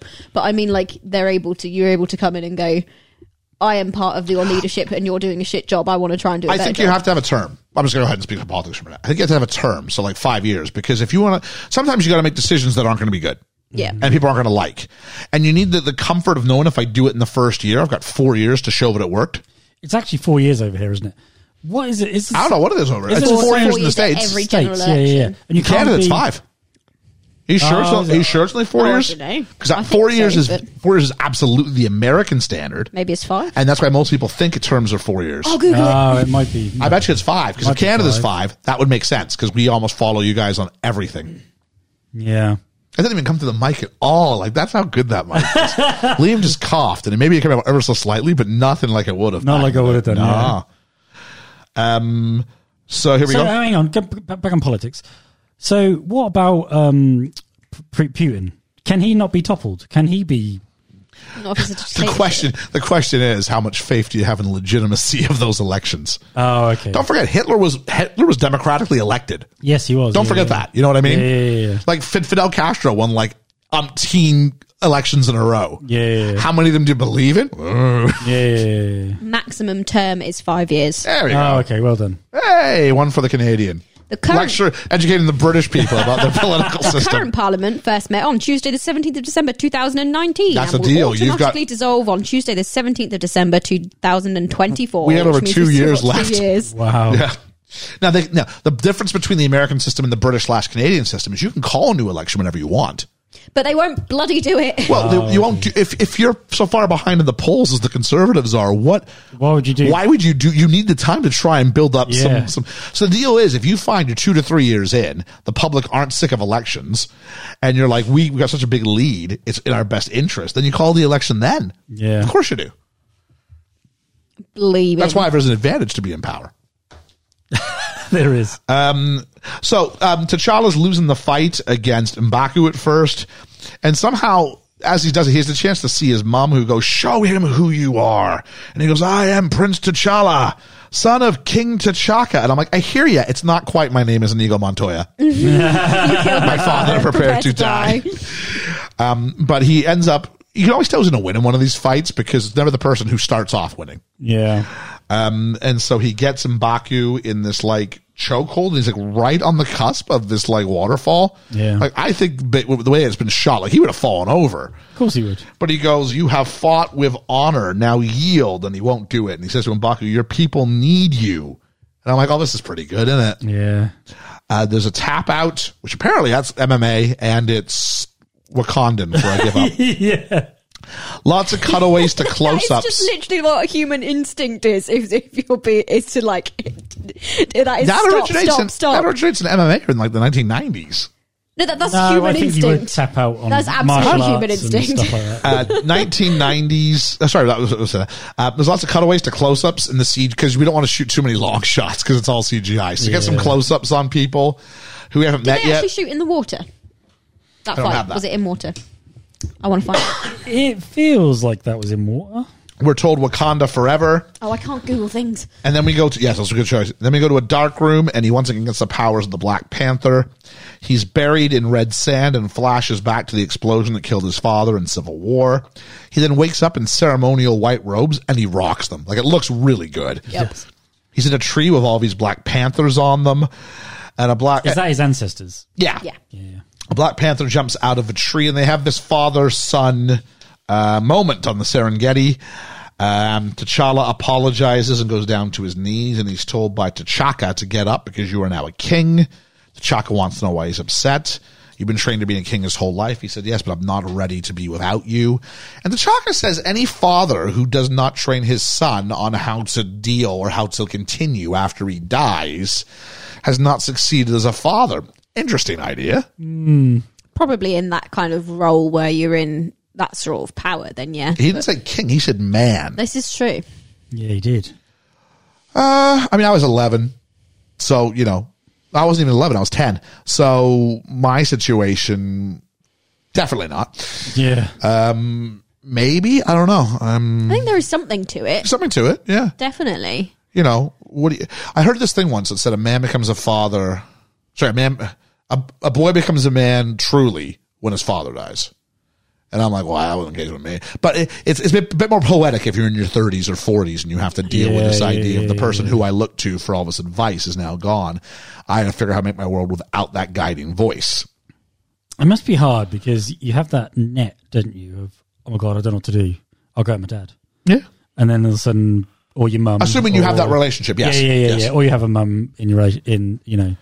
And once they've gone, who do you go to? Who do you feel is that next person, you know? Or is there a next person, or do you have to figure it out on your own now? Well, yeah. Yeah. I guess. So he goes, you are a good man, and it is hard for a good man to be king. Back to because you got to be just, haven't you? You got to be right. Back to Wakanda, Nakia and T'Challa walk. He wants her to stay. We find out they were boyfriend and girlfriend. Ooh. Nakia says, hey, we need to share what Wakanda has with the rest of the world. And it's like, wow, it's the key ideological debate of the film. Do you reckon they were supposed to couple up properly in future films? Yeah. I imagine so. Like she would be queen. I'm not sure about this sharing their technology with the world. Well, that's the debate. Yeah. Because, you know, keeping it contained, and they say through this film, we only intervene when we really, really have to. Yep. Because they know they've got the power to intervene. That's the concept, is that both sides feel as soon as you bring believable. Look at the guy that split the atom bomb. Split the atom. Make the atom bomb. Stuff like that. I mean... Oppenheimer? Is that his name? I believe so.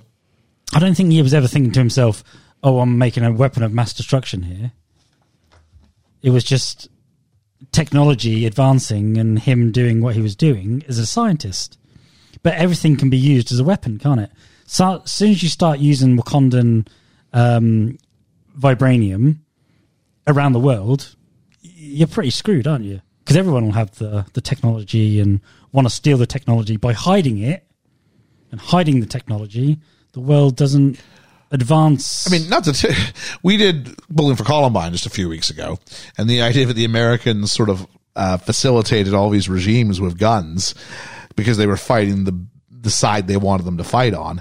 But then after that war was over, it's like, oh shoot, they've got all these guns. Shoot. And then it was like, what do we do? And then you find out, oh, they also continued and now did this. Yeah. You know, I think one of them is like, you know, America provides weapons in Afghanistan, Charlie Wilson's war, which later ends up resulting in, you know, the rise of the Taliban to power in Afghanistan. It's like, yeah, that's hard in a way. No, that's just in the Wakanda and the Marvel Cinematic Universe is facilitating terrorists, but it's the same argument. Like, what do you do? Because when you give it out, you lose control. Because it's a bit like during the Second World War when we didn't know how to contain fuel to get to the front lines. But the Germans had already figured out how to use and carry fuel to the front line. I mean, their technology was amazing. Only we did it on a mass production. So that's how we get the jerry can, as we know as the cans that we use. Yep. It's because we stole their technology. Jerry, of course, being a term, sort of a slang term for German. Yeah. Yep. So we stole their technology, if you like. So, and I feel that's what happened with Wakandan vibranium. Do you know the coolest thing about a proper jerry can? Go on. Is the placement of the handles means you can carry two in one hand because the handles are on one side of the can, which means if the handle is in the middle of the can and you try and hold two in one hand, you can't. That's clever. But the handles, if they're on the edge, you can carry two in one hand. That's cool. Let's talk about W'Kabi, played by Daniel Kaluuya. Yeah. The lead guy from Get Out. Yeah. He's feeding an apple to a rhino. For the record, he's feeding it to a horse.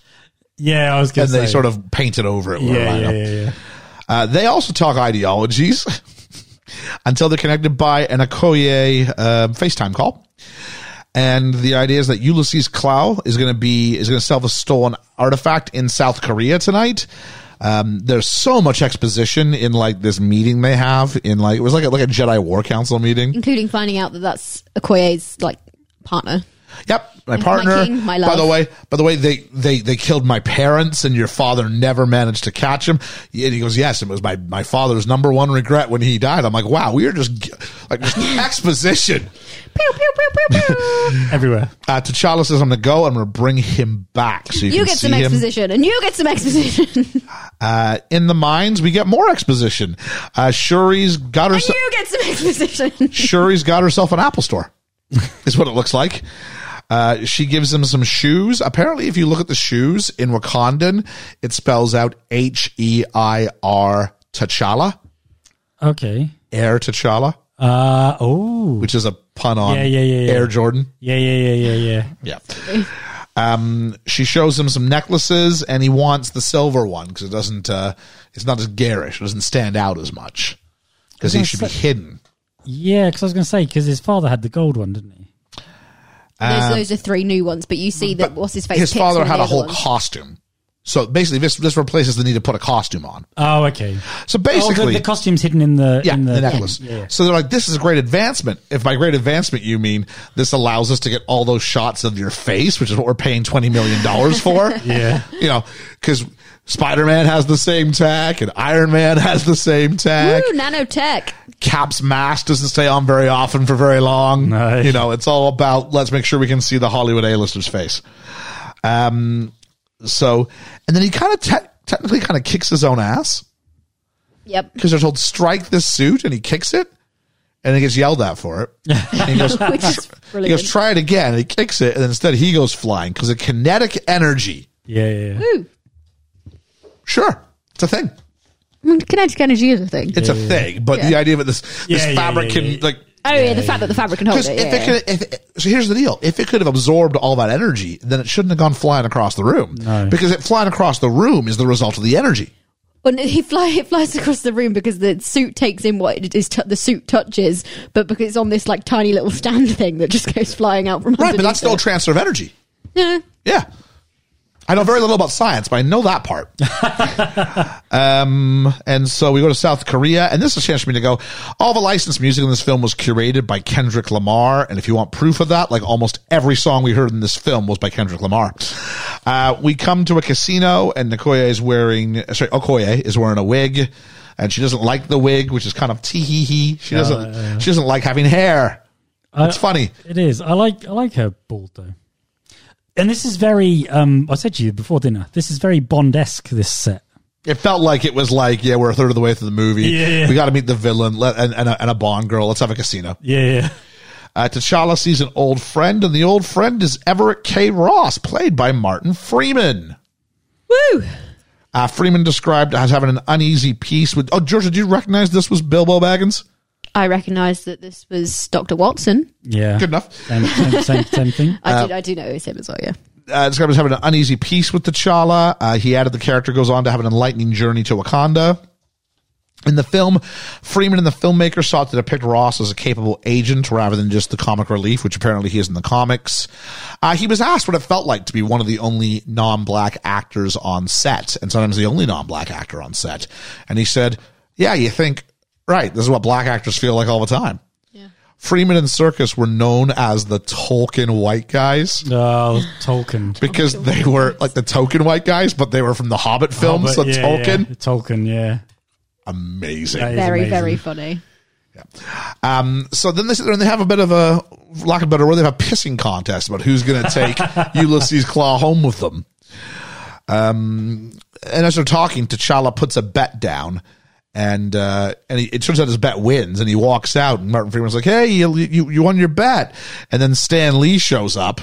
I love this bit. I'll keep these over here. Stan Lee basically just steals from T'Challa. Yeah. He does, doesn't he?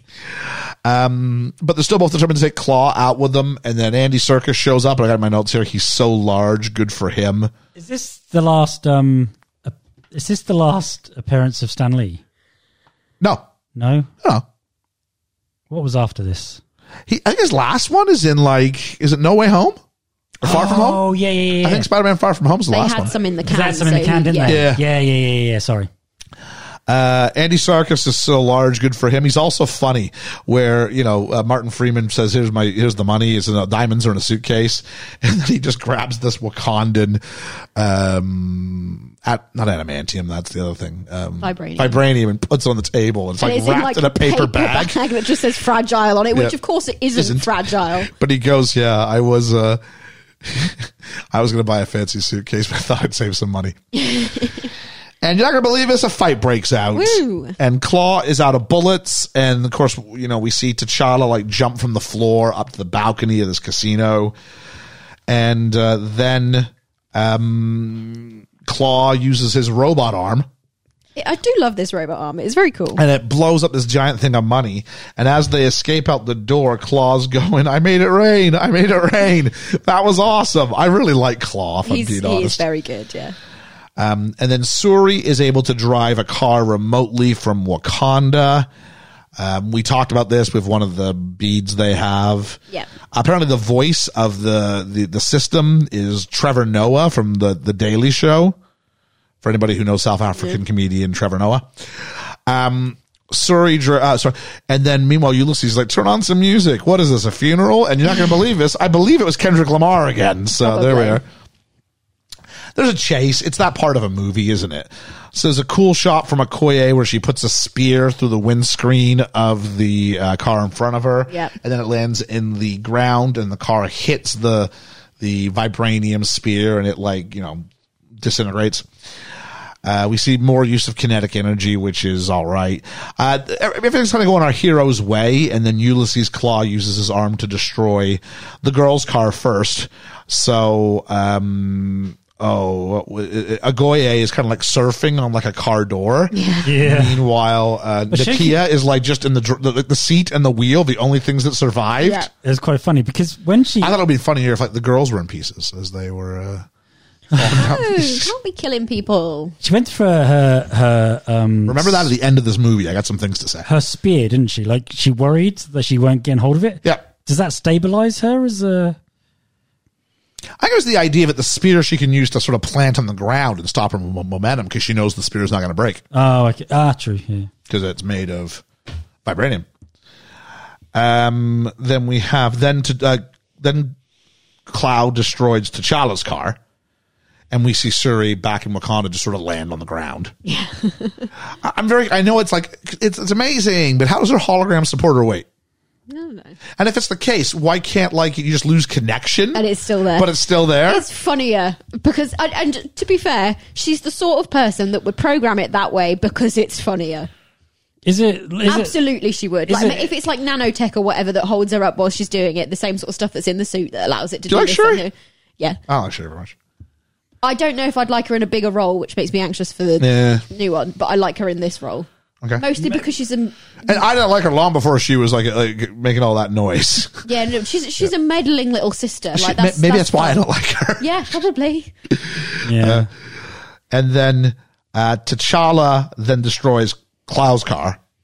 Because apparently you just jump on it and just slice the wheel, and that's should have just started there. Takes the nuts off. Yeah, and the whole the wheel way comes off. Just start with that.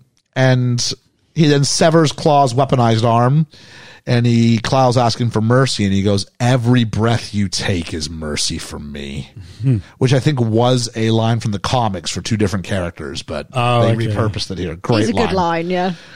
And he stops. He's going to kill him, right? And Nakia goes, "The whole world watches." This might be the only time he crosses any sort of boundary. Yeah. And I think they come back to this. And I think if they hadn't been recording, I think he probably would have. Falcon and the Winter Soldier. I mean, this is basically what happens, isn't it? Yeah. Because fake Captain America does this. Yep. Or he is Captain America at that point. He's not Agent. I've not seen it. America. Oh, Ethan was here. I saw the first episode. That was it. Okay. Because there was too much talk about buying a boat, and I got bored. I'm on a boat. And it wasn't going fast. And so Everett, so that they've got him they've got Klaue put away in this room. Everett Ross, he's trying to play hard against T'Challa. It just doesn't work. And he says, "I want to speak to Klaue alone." And of course, our heroes are like, "We're going to listen in." I'm sitting here going, like they win every little thing. You know what I mean? Mm-hmm. And I was like, all right, we're on the joke. I like Klaue though, how he's just like, oh, I love Klaue. He's just looking in the mirror, isn't he? And he's going, "No, you're there." Woo. He starts singing, "What is love? Baby, don't hurt me." Brilliant. Klaue says, "Who's the supplier for my arm?" Wakanda was the supplier for my arm. They go, "Yeah, but you took all the vibranium." He says, "Took all the vibranium?" They got mines of it. Go ask them. And he outs them for who they are. And then sure enough, Ross goes and asks them a question, but as this happens, we see the woman from earlier, the coffee lady, is now in a van. And then we see Eric Killmonger in the back, and they very quickly rescue Ulysses Klaue. As T'Challa runs after them and is blown away by a strange blast, and there's a close-up on a ring that's on a necklace, right, sort of hanging back and forward. We found out Ross was hit by a bullet in the spine. Convenient injury is convenient. We have to go to Wakanda with him. To save him. No, just he takes a bullet for... Oh, was it Nakia or was it... it's one of them. Was it Okoye? Nakia, I think. Nakia. I think it was Nakia. Yeah.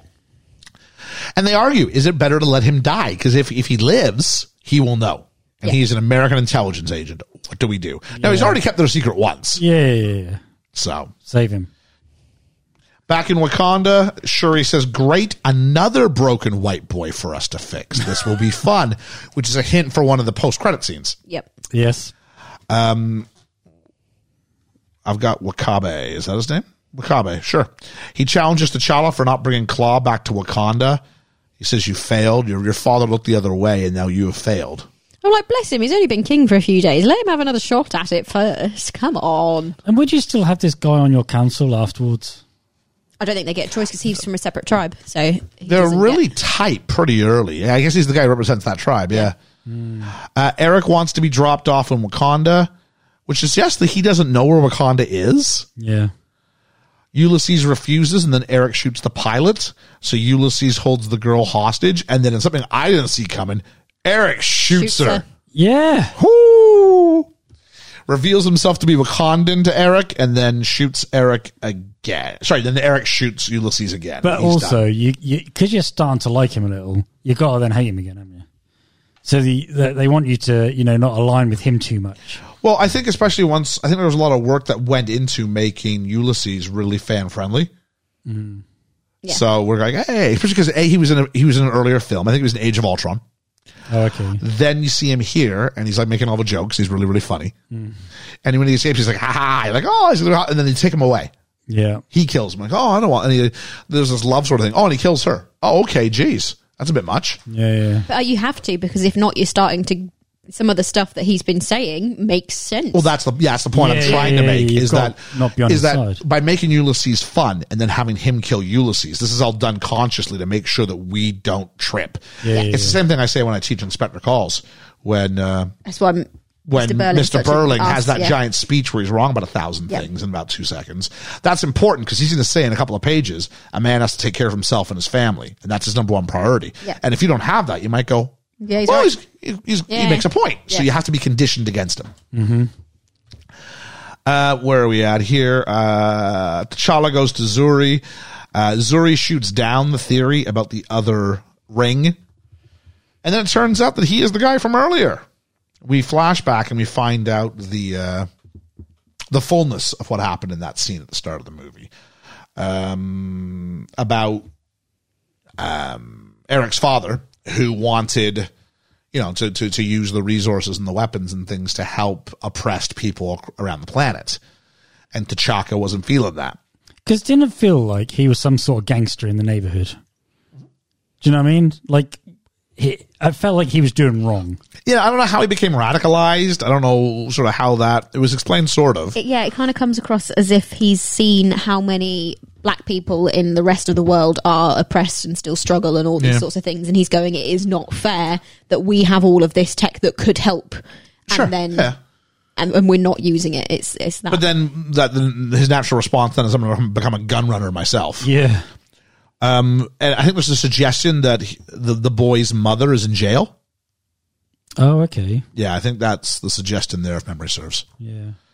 That crossed over me. So, because he was left. We're told he was kind of like an orphan, right? Yeah. So, the uncle drew his weapon and was going to kill the other guy, the other spy, and then the king kills his brother. And, we find out in the child, and he goes...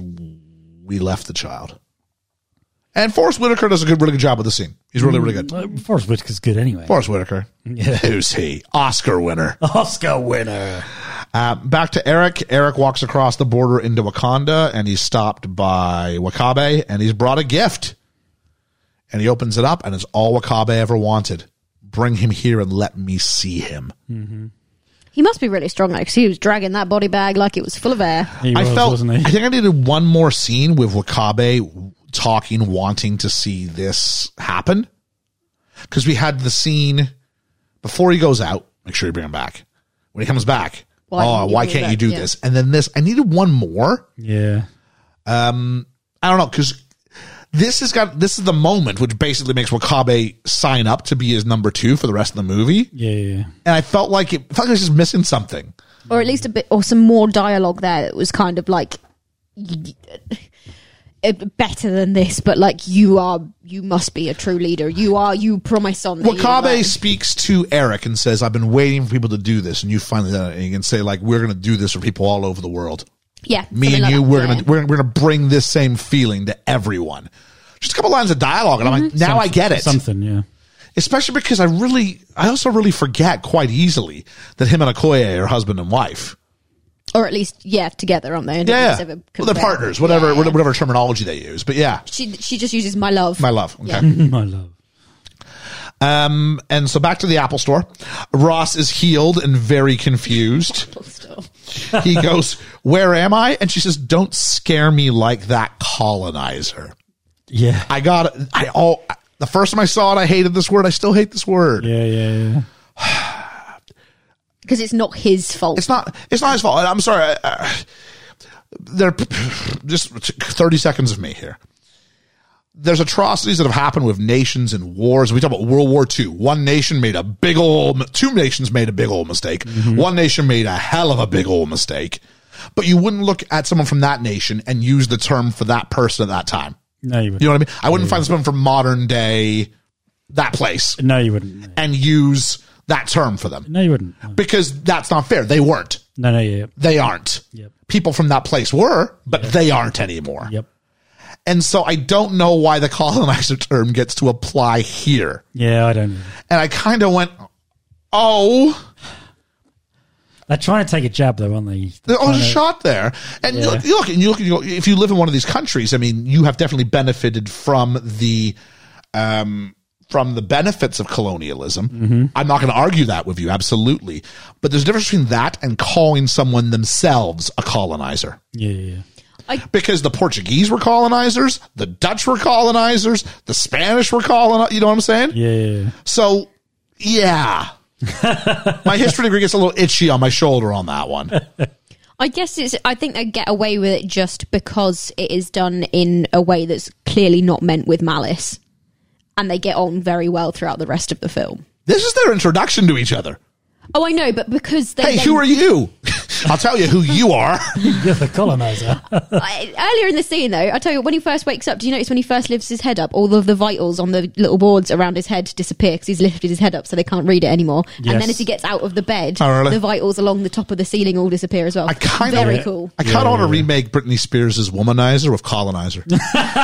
You're a colonizer. Yes, you are. There probably already is that somewhere. It would not surprise me in the slightest. Jeez. Then have Freeman. I guess also, actually, touching on what you've just said, because colonizer isn't specific to one race or one group of people, because it is a general term, it's then not as awful as you were suggesting, calling someone from...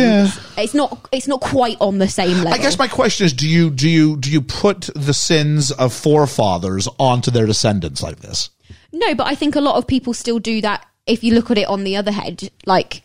If, say, in places where there are a lot of black people who are oppressed and all these different things, people look at them with the same light as people who have also caused atrocities and those sorts of different things. So I guess it's no different. It's just the fact that she calls it out and it's the first time they talk to each other. I don't think I fully understood what you said. That's not me being flippant. I just don't think I did. But I would say it sounds like in that situation that would also be wrong. Yeah, no, I don't think it isn't. So that if it's wrong for both, so we shouldn't be doing it. Yeah, that's just my thought. I don't know. Where are we at here? She goes, he asks, is this Wakanda? She goes, no, it's Kansas. Again, being funny. Which is, it's a nice Wizard of Oz reference, isn't it? Yeah. I don't think we're in Kansas anymore. We then get to see, he walks up to the window and we get to see the fullness of the CGI that is Wakanda. Okay, so in Wakanda, do they still know what's going on in the outside world? Of course they do. Yeah. And everything else? Of course they do. Oh, okay. That's part of the moral argument here, is why are you not... They're literally turning, well, not literally, but they're turning a blind eye. Oh, okay. Yeah. It's something they don't know. They're just choosing not to interfere because we need to keep ourselves separate, which is kind of, I mean, shoot, here's some more American history for you. It's the reason why America doesn't get involved in World War I or World War II until someone attacks them. Yeah. The sinking of a Lusitania, World War I. Yep. Bombing of Pearl Harbor, World War II. Yep. Because, hey, we're separate. If we keep ourselves away, you got a big old ocean. We don't need to get involved in anybody else's fights. Yeah. It's the playground thing of, well, they've not done anything to upset me. They've not said anything to me. So, yeah. I'm going to stay out of it. Yep. We see the sonic stabilizers, and that's explained to us, and that's important for the rest of the movie. They kind of depower vibranium when they're on. And then there's a FaceTime with Okoye regarding Eric Stevens, who Ross claims is one of their own. And meanwhile, T'Challa is talking to Nakia. He's lost his faith in his father. What kind of king does that? What kind of man does that? And Nakia challenges back that T'Chaka was just a man and that T'Chaka's mistakes don't define T'Challa. We get the rundown on Killmonger, and that's important because he's about to walk in the room. Walk in the room. Sure. And he challenges him. And T'Challa asks, what do you want? And he goes, I want the thrones. This is back to the idea. Can you just do this whenever you want? Yeah. Well, that's exactly. Is it only when... I feel like it's any point at any time. And then you have to defend this. It's some kind of tribal thing where if you are challenged, only the best of the best becomes the top. Yeah. Maybe. Eric says he wants to liberate 2 billion people all around the world. And then he introduces himself as... See, he says... N'Jaka, son of Njobu. He says this, but everything he does doesn't suggest he wants to do this. He just says that. He just comes across as the villain as, I want to be the all-empowering... No, because he does do stuff in the third act that suggests he's going to do exactly what he says. But not at this point. No, I think he does. Okay. I'm going to liberate 2 billion people. Now, what does liberation mean? That's a different kettle of fish. His idea of liberation is give them Under the power. rule. Is to overthrow everybody and just rewrite the scope. He doesn't want equality. He wants just on the top. a different group of people on top. Yeah. So we got that. The challenge when Killmonger breaks for the scene where he walks into the Wakandan throne room and challenges T'Challa, Michael B. Jordan said his mental approach was to play the scene as if he was from a low-income neighborhood and was invited to his rich cousin's house for Thanksgiving. I like it. There you go. It's a good metaphor. We go to the challenge when Killmonger breaks the spear he's holding to make it a handheld weapon with T'Challa. It's a nod to the African warrior Shaka Zulu, one of the most famous military leaders in history. Shaka Zulu couldn't understand why the Zulus would throw away their spears in battle, which makes a lot of sense, actually. Mm-hmm. So he developed a short stabbing spear, so you don't have to go run after and grab your spear back. I've literally just armed the other side. Exactly, yeah. And my question is, why do we not invite all the tribes again for this challenge? And I guess once I looked around, like the council's there, so I guess there's one member from each tribe. They say why. They say that to do a proper full challenge would take weeks to organise. That's right. And he says, I don't care as long as he's there and someone to watch. You're right. Yeah. So what about so in the first one, the Dora Milaje are literally like surrounding them, making sure no one messes. And the guys from his as well. But Dora Milaje just taking the day off. They're just chilling. They're busy doing other stuff. T'Challa starts off strong. Now, I've seen this movie before. That's not a good sign. No. And he slices Killmonger on the face, but T'Challa is soon sliced on the leg, the shoulder, and is then stabbed through. And Killmonger is about to kill him. He is. And Zuri interferes. He does. At this point, this to me strikes the challenge null and void. Yes. It is over. Yeah, because he would have died. Someone broke the rules here. And he did break the rules. He breaks the rules. So you want to kill someone, kill me. And then surprise, surprise, he does exactly that. Yeah. But keep that in mind. Like any of the nonsense that happens later, T'Challa should be dead now. Yeah. Just saying. Yep. Okay. So rules are rules. Absolutely. Eric then attacks T'Challa and goes, "Is this your king?" and kicks him. Kicks him. And then he picks him up, John Cena style, on his shoulders. And then rather than flip him right, he just throws him frontwards down the waterfall and goes, "Nah, I'm your king." And they coronate him. Post-ceremony, Nakia's like going to Okoye and going, "Help me overthrow Killmonger." No, we have been told from the start of the movie, this is how you determine who your king is. Doesn't matter who it is. It's like these jokers who you have an election, right? Yep. And the person you don't want to win gets in, and they start talking about how we got to overthrow this, and they're not my president or not my prime minister. Or have another election. That's not how it works. No. You have the rules, and if it goes the other way, that's democracy. Yep. It's not about your team winning. No. So I got a real issue. I don't care if he's the biggest villain going. No, I don't. You said here are the rules by how we determine our leadership. Yep, Killmonger wins. He does. Yeah. And we're supposed to go, "Oh, let's root for why is it all like part of Majestic when it's flipping M'Baku who's tapping out? We're like, "Oh, this is such a great system." And then when he loses, we're like, "No fair, another go." No, it wasn't finished. Well, he did kind of stop him from dying. No. Yeah, true. He's not the guy from the Marvel opening, and that's who's supposed to win. Yeah. So I got a real issue with this. I see where you come from. I can tell. Yeah. So Nakia then frees Elliot Ross. No issue with that. The Resistance then gathers in the jungle, and I judge them. I've got it here. I judge them for wanting to overthrow Killmonger. Eric goes to the ancestral plane, and we find him finding his dad murdered. So it's interesting. Both he and T'Challa, their first vision is of their fathers dying. Yeah. In their arms. And his ancestral plane sucks. It's the apartment from Oakland. Yeah. And if you look outside the windows, there's the purple around it. But, T'Challa got like this great like tree with the Panthers hanging out in it.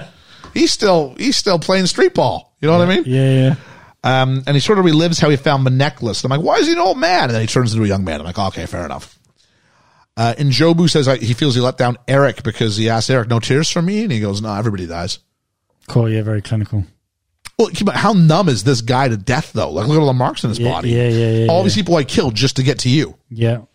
But also it comes out the words of the child him's mouth, and that's even more powerful because it means that the kid was also aware of how many people just die around him.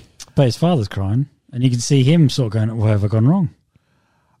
Eric, he says, "I've let you down somewhere." Yeah. Eric instructs, so he comes out of this, he instructs the high priestess to burn all the rest of the flowers, because there's going to be no other kings. Yes.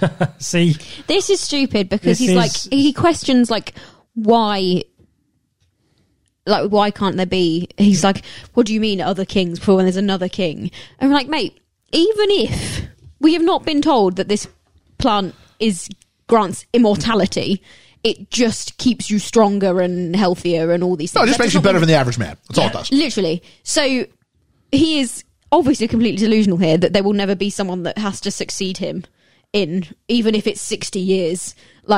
He's like, burn them all. I'm like, what if you have a child? What if you have a son? That's my issue, is the idea that the guy doesn't, because usually villains then become obsessed with their legacy. Yeah, he's like, no, burn it all. I could see hoarding it and going, these live in my room or something like that, but not burning it. Not burning it. Yeah. It seems odd. Burn it all, but take 3 plants to my room in a pot. Yeah. This is them trying to make sure, because they're playing fast and loose with their own rules. They really are. Yeah. So how can we make him the most villainous as possible so we're okay with what's about to happen? Because we've just shown, what happened with his dead dad, and he is, they abandoned him as an orphan. You could they really got to try, or else you could really easily go Killmonger's right. Yeah, you could. Yeah. Most villains, though, are well-written villains. Have just cause. Because it's not most villains. Most villains are written poorly. Yeah, well, okay. I come from the evil league of evil. I drink evil cereal. And written well. Drink cereal. I eat evil cereal and I drink evil milk. There is a miscarriage of justice. And that's the reason they get to where they are. They just go slightly off the rail to become something else. That's the best villains. The ones where you go, I see where they're coming from. Yeah. And it's why Thanos was interesting, though, isn't it? He's 100% right. He's right. Yeah. Yeah. But you go, it doesn't justify the means. Justify the means. No. So, as they're burning down the flowers, Nakia steals a bulb, which I think the argument is going to be that he doesn't get all of it. That there's still a little bit left over. Feels a bit wrong, though, doesn't it? Maybe we could have seen that. Shuri, the smartest person in the world, probably was able to clone it or something like that. From taking if they're able to clone the Hulk stuff, by his taking his blood and analyzing it, and then they can absolutely probably take. I don't know. Go find Mother Gothel from. The hair. You got to sing to the hair, man. Yeah, it's just about. Well, there's only one plant. There's only one there, so they got the hair's gone. It's the tears. So there's always a way out of it. So he goes to go on the throne for the first time, and it starts upside down. Yeah. And then it reverts the right way up. The world turned upside down. Yeah. Brilliant. Yeah. Brilliant. I don't like that. Loved it. I like the idea of it. Because we've talked about the spinning shot when we did Loki. I was like, I hate that shot. There's no reason for it. This one makes sense. Yes, it makes sense. You can see it. Liam's actually holding his hand out to talk me down. No, I'm with you on this. Okay. It makes sense. He just doesn't like looking at the shot. It makes me feel sick. Oh, it's brilliant. The way I just go. Absolutely brilliant. How do you do on roller coasters when they go upside down, Liam? I don't do spinny. Okay. Forwards and up and down, yes, but spinny, no. Yeah. I'd ask you the same thing, but I don't think you're a massive roller coaster person, are you? I used to have a season's pass to Canada's Wonderland in Canada. Did you go on the roller coaster? Yeah. Oh, okay. Yeah, there's no point in doing that. Now, granted, I haven't been on one in a while, and I kind of have to work my nerve up. Right. So it's but the British roller coasters. Next summer. Woo! It's the lines are so long, and ours don't have the same safety issues yours have had the last few years, it feels like. Oh, no. The one, the Smiler at Alton Towers is an absolutely human error, so that cannot be accounted into it. Maybe I'm aging out of it, but I did have a point where I was really into roller coasters. Yeah. I've been British roller coasters are really short. Yeah, really short compared to their North American counterparts. So I don't think the lineup justifies the ride experience. That's my main issue with it. Maybe we could do a podcast in the lineup. Yeah, and everyone in the queue would absolutely hate us. They would. I mean, you'd hate me because I'd be pointing out all the details. They just shout out obscenities at us is what would happen. They would. Beep. And I don't like editing. No. It's bad enough I got Ethan, you know what I mean? Best ride in the UK roller coaster at the moment that I've been on at Swarm at Thorpe Park. Very, very good. There you go, folks. Swarm at Thorpe Park. I could name my favorite Canadian one, but you don't know. I haven't been there for a while. I might know. I know quite a lot about different theme parks. My favorite roller coasters, I don't mind the ones that go upside down. They're all right. But I usually like the big, long wooden roller coasters that go really high and then drop down really long. Traditional wooden coasters. Traditional wooden coasters, they're a little bit rougher, so you kind of have to have a strong neck. I had a partner who would always complain that her neck hurt from going on them because it sort of throws you around. But I kind of tense up naturally when I'm on them, so it doesn't really do me any harm. When I was last up, when I went with some work people, and we went on Colossus, which has got 10 loops in a row. Yeah, that's fine. I can do that. And a lot of them came off and went, oh my God, my head. But I realised naturally I sit on a roller coaster in a brace position, so I push my head right back and push my arms and feet forwards so that I don't move around. My bigger issue, I'll say two things. Number one is on a roller coaster, I tend to narrate. That's how my nervous energy comes out. We're going around and upside. Oh, now we're going to the left. Oh, no, we cannot go to a theme park together. I would Do you know, right? I went to Great Yarmouth over the weekend, and it was closed. Hang on, have I ever mentioned to you that I used to live in Great Yarmouth? No. For anybody who's not here, I'm gonna out her totally as part of this right now. But you said that you're in Great Yarmouth, and then hey, it's your sister. Fuck. You guys are Facebook friends for some reason. I don't know. But she mentions, has Ian ever mentioned that when we first moved to England back in the day, we used to live in Yarmouth? And my face when I saw this, because you're both involved in it, it goes to the top of my algorithm or whatever. Oh, okay. I see this, I'm going, Kirsten, what do you seriously think? Because you and I have been friends for like 8 years. I figured this out the other day. 8 years. Wow. And it's the logic that it would never, a place that's an hour and 15-minute drive from here. It never came up that I used to live here before. And where I lived, I was like, what in the skippity dippity Scooby Doo are you doing here? But in Great Yarmouth, they have a wooden roller coaster. And I wanted to go on it, but everything was shut. Oh, really? Yeah, it's down season, Yeah, but even in different other places on the coast, that's not completely shut. What I'm not good with. This was completely shut. Most theme parks in the UK are shut currently because it's down season. They have to do maintenance. In Canada, they're all closed. Yeah. Snow. Of course, yeah. But what I'm not good with is we have these things. Roller coasters are generally okay. Yeah. These things called we have things called like a Viking ship or something. Oh, yeah. And you go and it just goes a swing ride, and it goes up and then you sort of fall and you can look down and you can see the wheels spinning. You're like, oh no. And then you got the ones that can go all the way over and you just sort of. But you sort of hang there and you sort of fall into the harness. My issue is that I don't have faith in the harness. Oh, okay. And it sits there and I'm like, no, I'm like holding it tight. Like somehow if the catch went, my arm strength You'd be able to hold would keep my up. body weight in. There's no way. I'd be dead. But I just can't do it. It's that little like half inch of give. So when you're up there, you fall into it. I'm like, no. I have a story about harnesses because, I mean, it's a well-known fact around the table or whatever. I'm rather large-chested and have a small waist. Now, what this means is, for over-the-head harnesses, is that they don't pull in as tight, because obviously they pull to as tight as they can go. But I can't pull them tight enough on my chest for them to be tight enough around my middle. Yeah. And so any roller coaster I go on, I have to like push my bum and back into the seat and hold on to the handles on the thing really tight, because if not, my whole body moves around. Like the bottom of my body moves around. This isn't helping my anti-roller coaster thing right now. Many years ago, I apologise to the girl who I did this to, but many years ago, in my early 20s, I went on a ride, and I could see the girl beside me was like terrified, and just about to start, I went, "Is one of your screws loose?" She did not stop screaming until we got off. I was going to insist we move on after your story, but you just reminded me of something. I used to volunteer as part of a student program in the area I used to live in Canada, and we went with the group to Canada's Wonderland. Yeah. And I was going to go on this thing called the drop zone. And the drop zone is it just takes you up. Probably the Tower of Terror. You just get on, you strap yourself in. Yeah. You just go straight up to the top. You can overlook, like you can see the highway you drove in on, right? And then you just hear, and then you just drop. I'm okay. Yeah. I'm okay. I don't close my eyes because I want that experience of seeing it as it goes through. But the whole time there, I was kind of getting a little, ooh. And this one girl, she's probably, I don't know how old she was, but she kept going, she's probably 13 or something. She was going, "It's not scary. It's not scary. It's not scary. Oh, it's not scary. It's not scary." What did you do? We're in the lineup for a different roller coaster, one of these wooden ones I like so much. And I went, oh, this one's, I didn't say it to her. I said it to someone like right beside her because I knew she was listening. Yeah. And I went, oh, this is great. It's so much better since I took that section of track out. And she went, what? I said, oh yeah, it kind of jumps a little bit of missing track, but it's okay because it's all magnets and stuff, all the cars or whatever.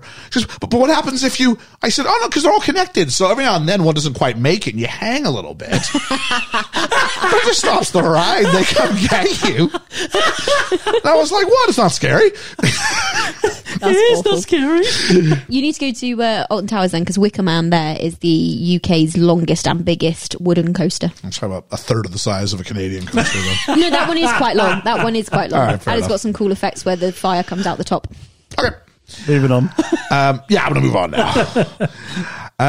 Where are we at here? So Killmonger challenges Wakanda for not providing resources to black people who need to revolt. He says the world's going to start over and this time we're on top. And Okoye challenges him and W'Kabi backs up Killmonger. And this has been a really good time if I remember they were still romantically involved. Yeah. But I don't think they made a big enough deal of it because we meet them individually. That's the problem. The first shot of them is separate. Or there's not a good enough reunion shot. It's just that one expression, my love. And you're like, oh, okay, I remember that. And then I didn't. I quite like that it's not the be all and end all of either of them. I'm not saying she has to like be sending him off with like his lunch, go have a nice day at work today, enjoy the rhinos. And then she puts on her and out she goes. I'm not saying that. I'm just saying I didn't remember. Enjoy the rhinos. They go to M'Baku because they want to give M'Baku the flower. They tell, and then on the way, they're like, don't give it to M'Baku. And then Nakia, you take the flower. And she's like, no, I'm a spy. I'm not this person. And I'm like, yes, you don't get to just give it to whoever you want who's oh, this is stupid. Yeah. The Queen Mother says that, so M'Baku's peeps find them, kidnap them, take them, and they go to M'Baku. On his throne. On his throne. And they go to M'Baku. He goes, what's going on? And the Queen Mother says, my son was murdered in ritual combat. And I was literally sitting in the chair going, I don't know if I'd say murdered. He goes, it sounds like he was defeated in ritual combat. Yeah. And I'm like, you're not wrong. I know, right? This is where the CinemaSins guy would be like, M'Baku would be great at CinemaSins. Yeah, he's 100%. I'm on team M'Baku. This guy's nailing it. Yeah. I like M'Baku. He went, he challenged, he lost, he went and ruled his people, and then he fixes stuff. Yes. M'Baku's cool. M'Baku's cool. Yeah. I wonder if he's going to have a bigger role in the second. I hope he does, actually. I really like M'Baku. He does. And he doesn't take the flower, does he? No, he doesn't take it. At one point, Martin Freeman decides he's going to speak up for a bit. And he's like, no, you do not get to speak here. I like how they go, ooh, ooh, ooh. And if you do, I will feed you to my children. Yeah. And he looks and goes, I'm joking. I'm vegan. We are vegetarians. Vegetarians, yeah. It's quite funny. Nakia offers him the flower and all the Wakandans kneel to him, and it seems to work. And he tells them to follow him, and then, surprise, T'Challa. Now, let's remind you. Let's remember this. He lives in the mountains. Yeah. Right? Mountains are up. Yeah. Right? T'Challa was thrown off a waterfall. Yeah, they say one of the fishermen. Waterfalls go fisherman down. Fisherman. Yeah. How far is this fisherman going? Yeah. Down the mountain. What a load of crap. What an absolute load of crap. I don't know if you know this, but not we need some sort of storyline. Vertical water. Garbage. Fish can't live in vertical water. They may be able to ride a bike, but they cannot. We're kind of told that these guys never come down from the mountains. Oh, except for Jimmy the fisherman. Oh, Jimmy the fisherman. He's still got to be functioning as a. He had a rod over the end. No, because the riverlands belong to one specific tribe. So what? These guys can just come down and just like poach. They still fish. You can poach. Fish. Poach. There might be agreements in place. Oh, because this guy's the kind of guy who plays well with others. Yeah. Yeah, he doesn't. I don't think so. Tapped out. He played by the rules. I think. Why did he not take the? Because he knows that it's not right. I think he's going. It's not right to do this. It's not his role. You don't get to rewrite the rules just because you didn't like the outcome. Oh, okay. That's for T'Challa and his family to do. Yeah. I like him more now. I absolutely do. So my next line, isn't this whole thing just a feeling of people not dealing with the fact they're losers? Yeah. If T'Challa doesn't deserve it when he loses, then he's not king just because he won. So my theory is, well, T'Challa's a good man. Well, then you don't need the whole ritual, which means you shouldn't have had it in the first place with M'Baku. Yeah. Despite the fact that it was rigged anyway, because they let you practice on the job with your daddy for a few days, and you couldn't protect him. M'Baku's 100% right. Yeah. I didn't think you'd get so heated about this film. Then they feed him the herb, and he goes back to the ancestral plane. He rages at his father and all the other ancestors. And he goes, I cannot... Character growth. We like it. I cannot stay here with you. I cannot rest while he sits on the throne. He is a monster of our own making. I must take the mantle back. My notes, is this an option? I guess because he's still royal, he can challenge again. Well, no, he wakes up and he says, I must continue the challenge. I went my brackets. This is an awfully big technicality. Yeah, technically neither of them. Didn't yield. He didn't tap out, did he? But hit the other guy. The other guy stops him. Like interferes. Yeah. But that's neither of those two's fault, though. Like, it's not like T'Challa was like, interfere if he tries to get me. It is like he threw in the towel.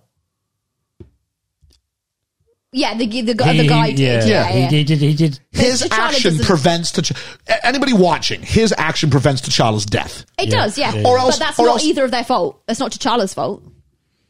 It happened, and so they continued fighting afterwards. They continued fighting afterwards. No. They continued fighting. We literally had like a match.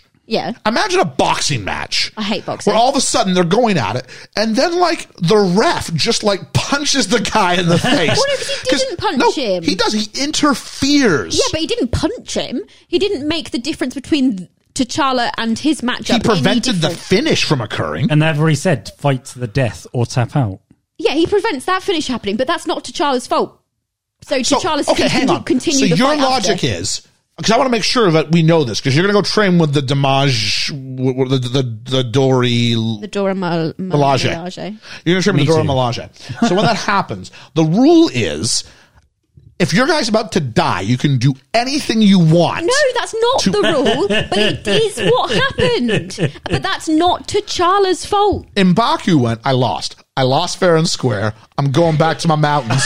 Hey, Jimmy, go catch me some fish. Look what I've caught. I am making sense, and you're not listening. You're not making sense because this movie doesn't make sense. No, the movie doesn't make sense. I know where you're coming from. In his eyes, he still has a. Doesn't finish because no one dies and no one yields. Here's my argument. Okay. The fact that he should have died is something my argument is that the minute that he interferes, T'Challa forfeits. Why? Because it's not T'Challa's fault for him interfering. It doesn't matter if it's his fault or not. Someone aided him. Someone acted on his behalf. Yeah. It clearly was punitive to Killmonger, and it was clearly helpful only to T'Challa. But it wasn't punitive. He just didn't get to kill him. No, it was punitive because it stopped. If he doesn't act, Killmonger wins without question. So it is punitive. It stops him from winning. But then they start the fight again. In the same positions as they were. So he could have just killed him then, but he doesn't. He stabs him and then throws him over the waterfall. It's his fault for not making sure he was actually dead. And then they continue the fight, and they don't neither of them have to take the remedy because they both got the power. Hang on. Ready for this? Go on then. Okay. I didn't see at any point where you're allowed to give the flower to one of the contestants before he's finished yet. No, because that would give someone an advantage. Physical advantage. Who gets the flower? What do you mean? Under what rules do you get to eat that flower? When you win. When you win. He did not win, and they fed him the flower. No, they didn't, but they fed him the flower to keep him alive. That's not part of the rule. It's not part of the rules. As long as it helps T'Challa win, it counts. That's a separate argument. I'm not saying that's right. No. I'm saying that's what happened. That's two incidences where people interfere with the challenge. Because they're told if you move him from here, he will die within seconds. Yes. Yep. And so what do? Let's feed him the herb. Now, you can't feed that herb unless you've won the challenge, which he has not done. But neither is What's-His-Face, and he's already had it, so what's the difference? When you throw him off a waterfall, you're allowed to go, I'm assuming he's won. Well, he shouldn't assume. You know what assuming does? Makes an ass of you and me. There we go. Moving on. I'm not moving on, but... Does it bother you to be wrong as often as you are?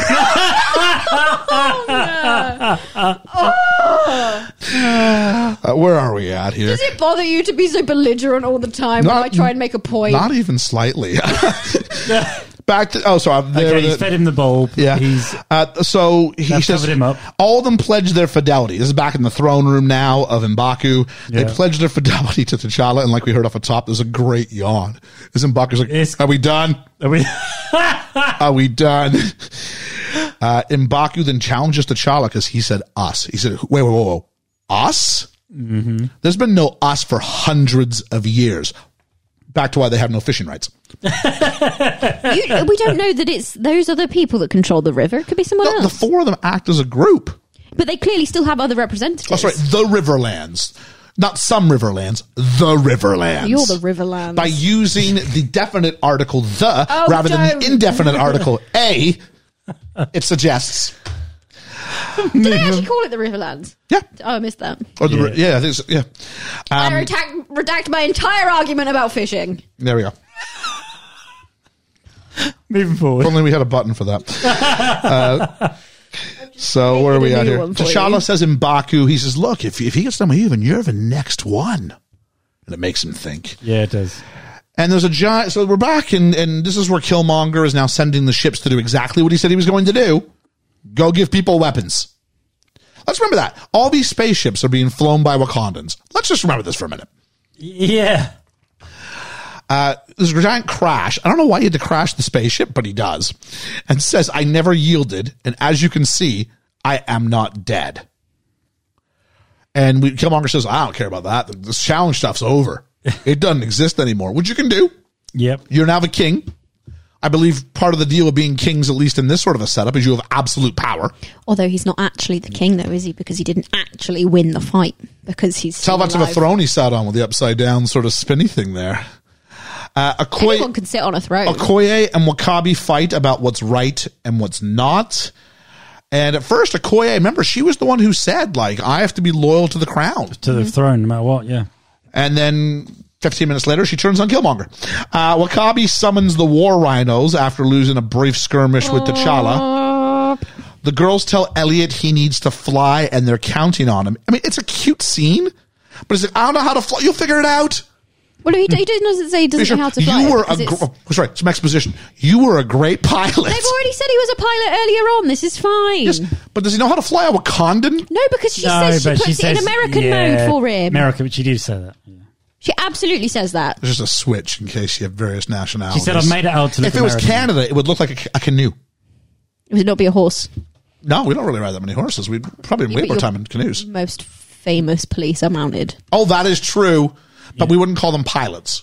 Do you not pilot a horse? You pilot a canoe. I don't think you pilot a canoe. You captain a canoe. In Canada, you pilot a canoe. No, that is horse shit. No, it's canoe bleep. It's moose shite. There we are. So where we are at. Did Shuri put on makeup on her way to the battlefield? It looks like she did. Yeah. Yeah, it looks like that way. Killmonger kills a member of Dora Milaje. Oh, hang on, you can't have an issue with that because Batman takes 3 minutes out to go and put his makeup on when he's putting his suit on as well. So that's, if we've got an issue with that, we've got an issue with Batman. We don't tend to see a lot of fights where Batman like runs off to a corner. Like he puts literally it out, literally in the Dark Knight in that building, because I was watching Everything Wrong with It the other day because I really enjoy seeing things that are wrong with the Dark Knight. Is this in Hong Kong? No, in the building for the gala for Harvey Dent, and there's the people in the office. Yeah, you're right. And he runs away. No, you're right. You're right.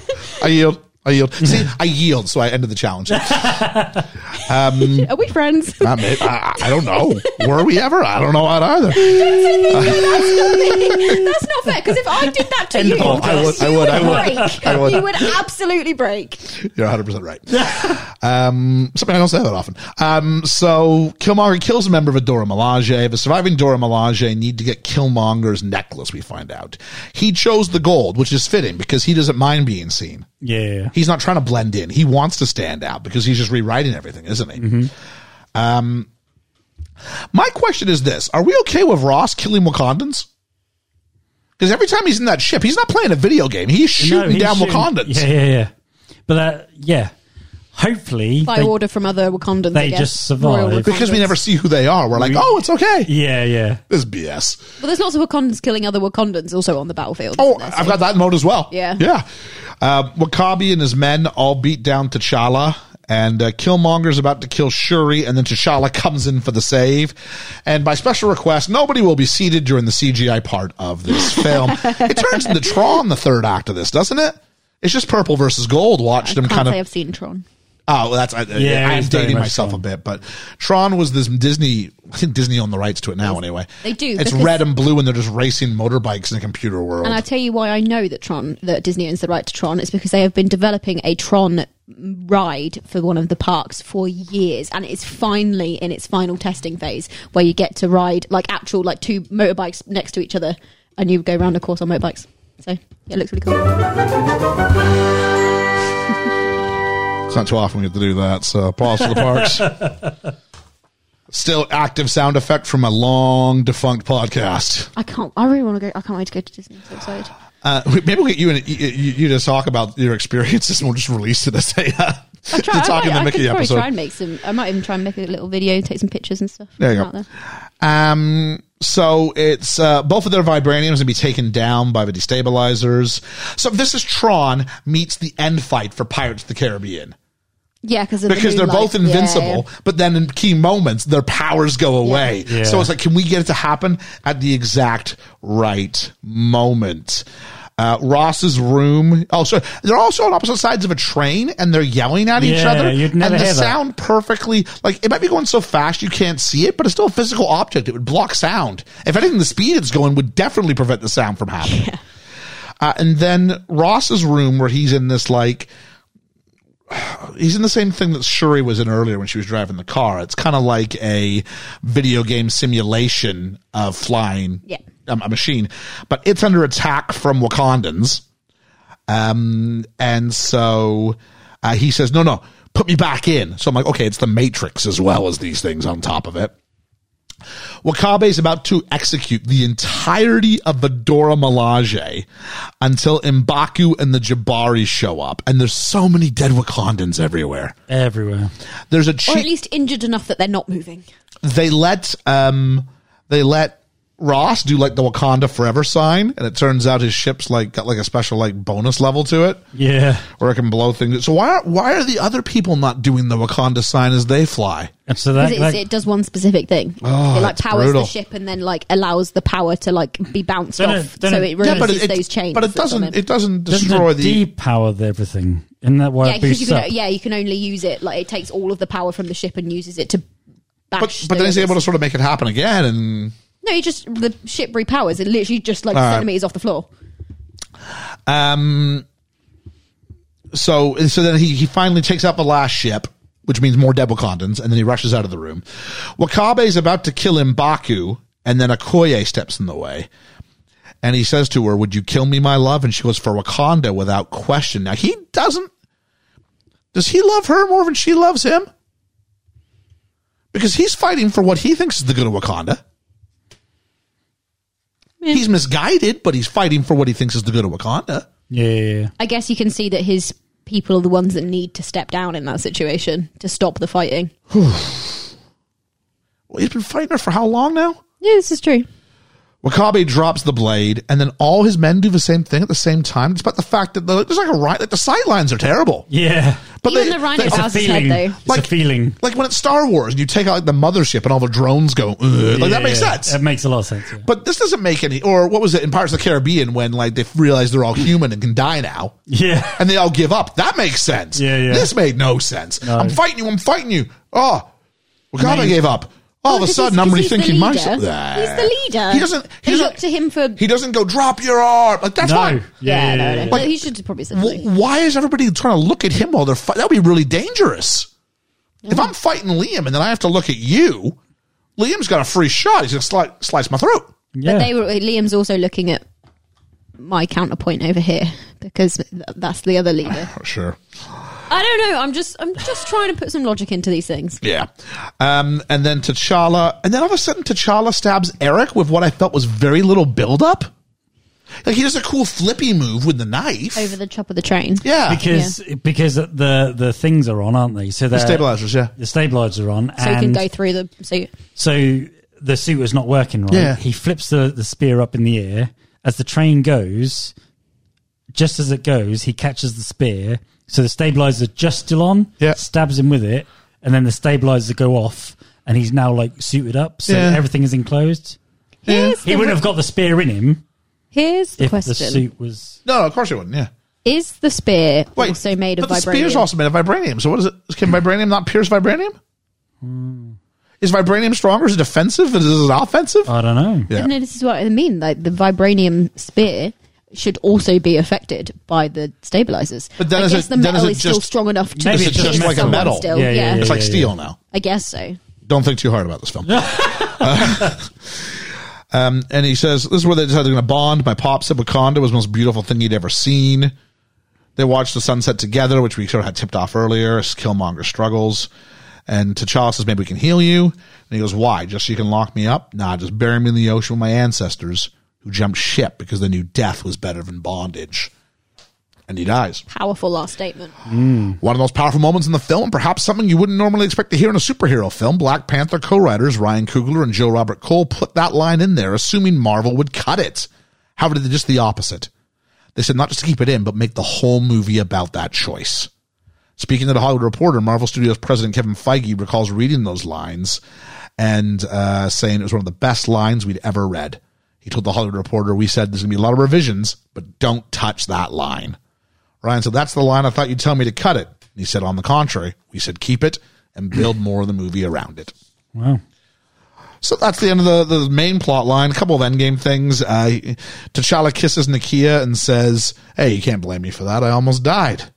And so I figured out a way for you. Yeah, I'm not sure. I guess the impression is that they've already been together, and there's a commonality. There is like, something, yeah. The way, I don't think even in the last 4 years since this film has come out, you would word that line differently. I think now.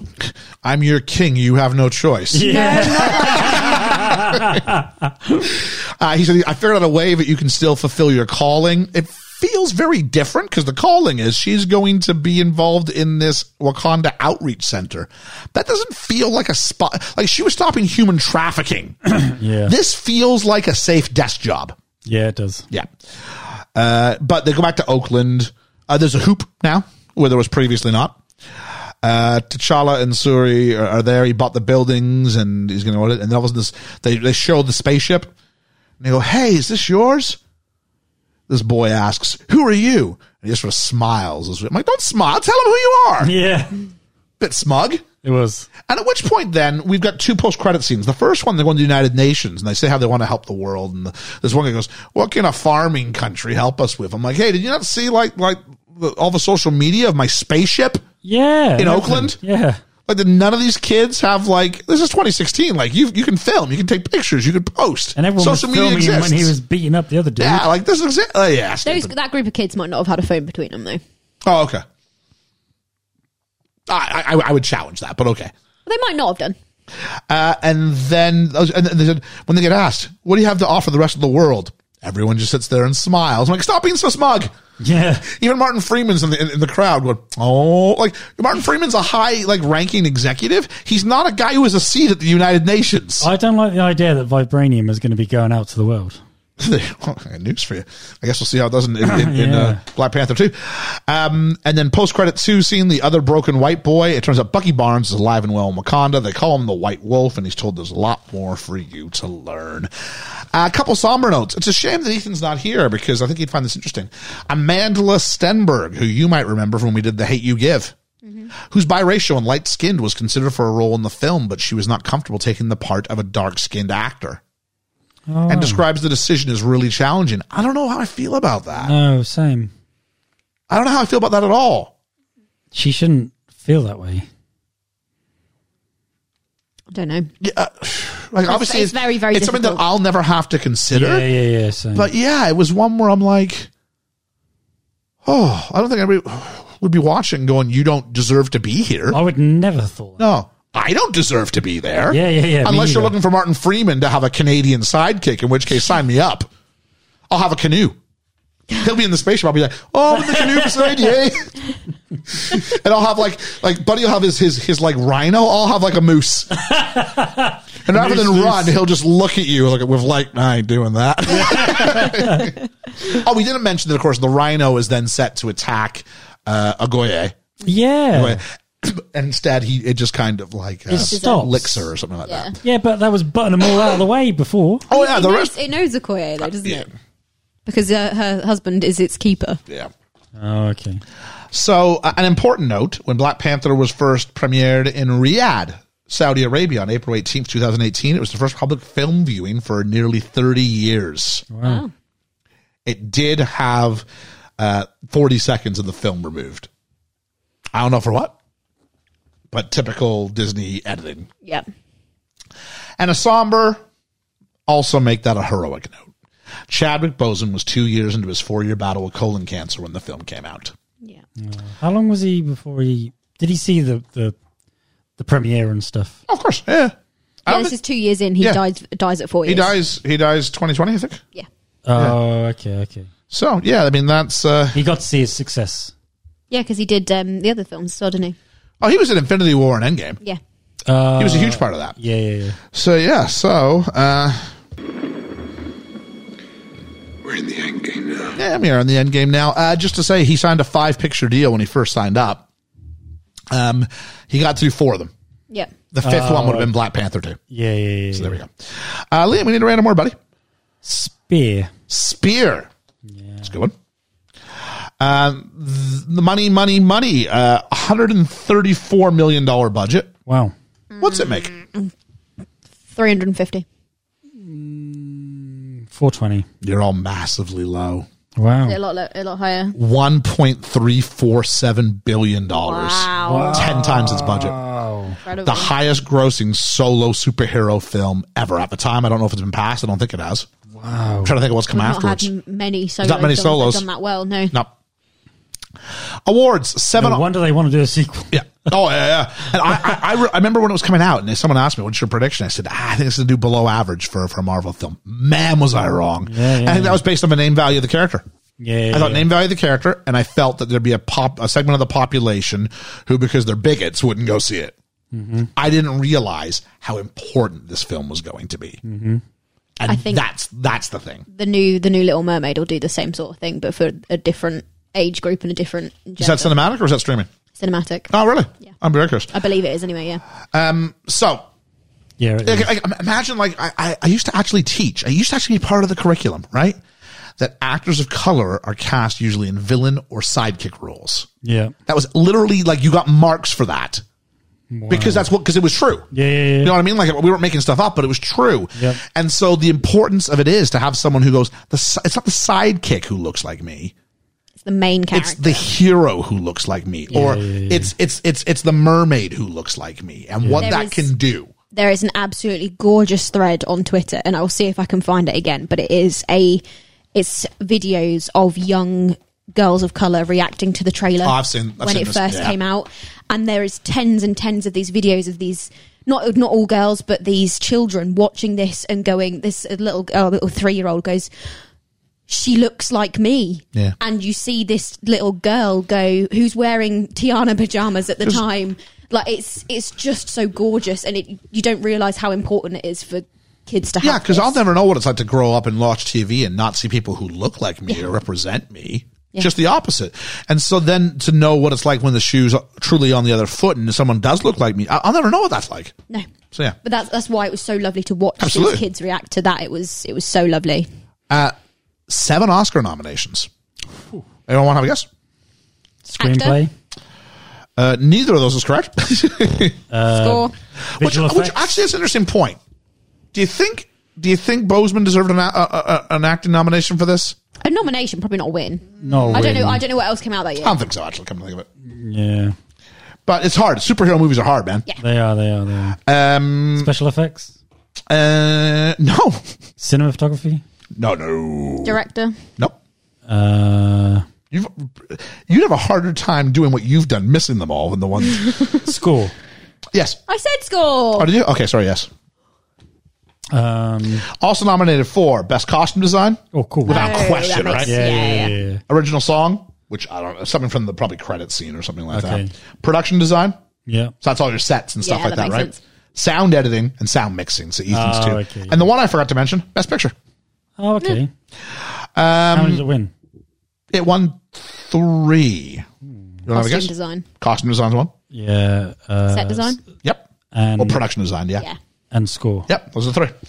So, Hannah Beachler became the first black person to be nominated and to win for Best Production Design. So good for her. Well done, yeah. When Chadwick Boseman won the Best Hero Award at the 2018 MTV Movie and TV Awards, he invited up James Shaw Jr., dubbed the Waffle House Hero by the media, up to the stage and gave him an award as he felt he deserved it more.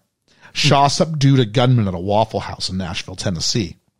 The gunman had killed 4 people, but Shaw was able to prevent anybody else from getting killed. Shaw was humbled by Boseman's acknowledgement. Oh, that's lovely. It is lovely. That is nice, yeah.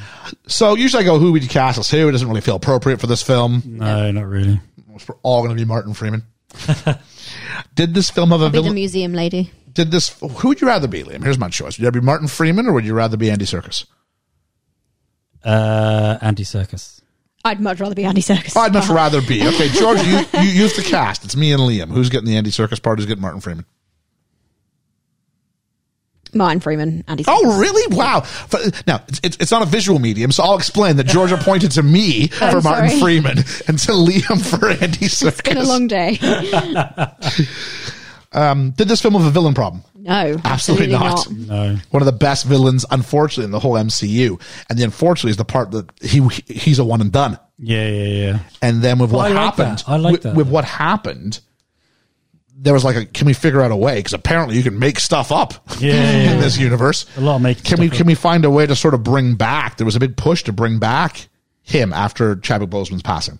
Oh, okay. And can we sort of retcon a way out of it? But I don't know. I'm assuming not. I haven't seen it. What should this film be called? I mean, it's the title character. It's Black Panther in it. Yeah. Whose story is it? Call me crazy. It's Black Panther's. Yep. You're crazy. Yeah. What is the story here? Not always being good is the right thing, and not always being bad is the good thing.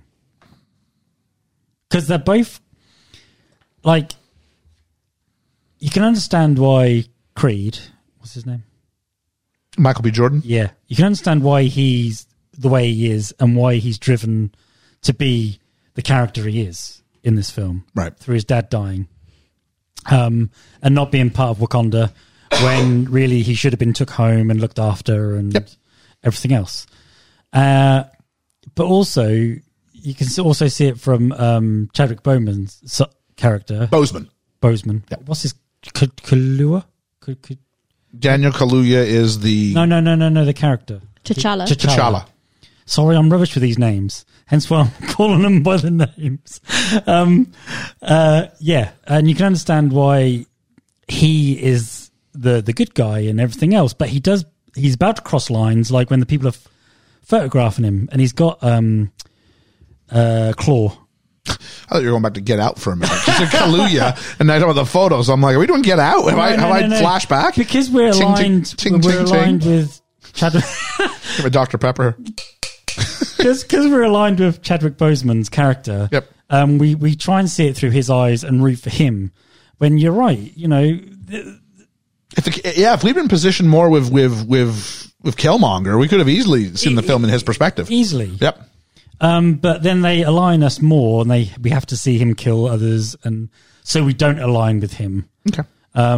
So they're both good and they're both bad in certain ways, but one more bad and one more good in it. Indeed. Georgia, you had your hand up. Yeah, no, it just came to me. I think the main kind of story throughout this film is summed up by Shuri right at the beginning. Just because it works doesn't mean you can't improve it, because that's exactly what happens with Wakanda. Yeah, it works being secret and it works doing this, but that doesn't mean we shouldn't change things to help improve our lives and the lives of other people. Mm-hmm. Yeah, I would go with someone else I'm going to read in a second, but you can do a lot of wrong trying to do the right thing. Yeah. Yeah. And I think it's what his dad said. You know, it's hard for a good man to be king. Yeah. Because you'll be tormented by your decisions. Mm-hmm. Yep. Whereas if you're a bad man, Killmonger takes to being a king real easy. Yep. Yeah. He's decisive and he's made up his mind.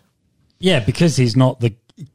What was it that said in Gladiator, isn't it? When he says, Caesar says, I want you to be the next... Because you don't want it. Because you don't want it. That's exactly why you should be emperor. Yeah.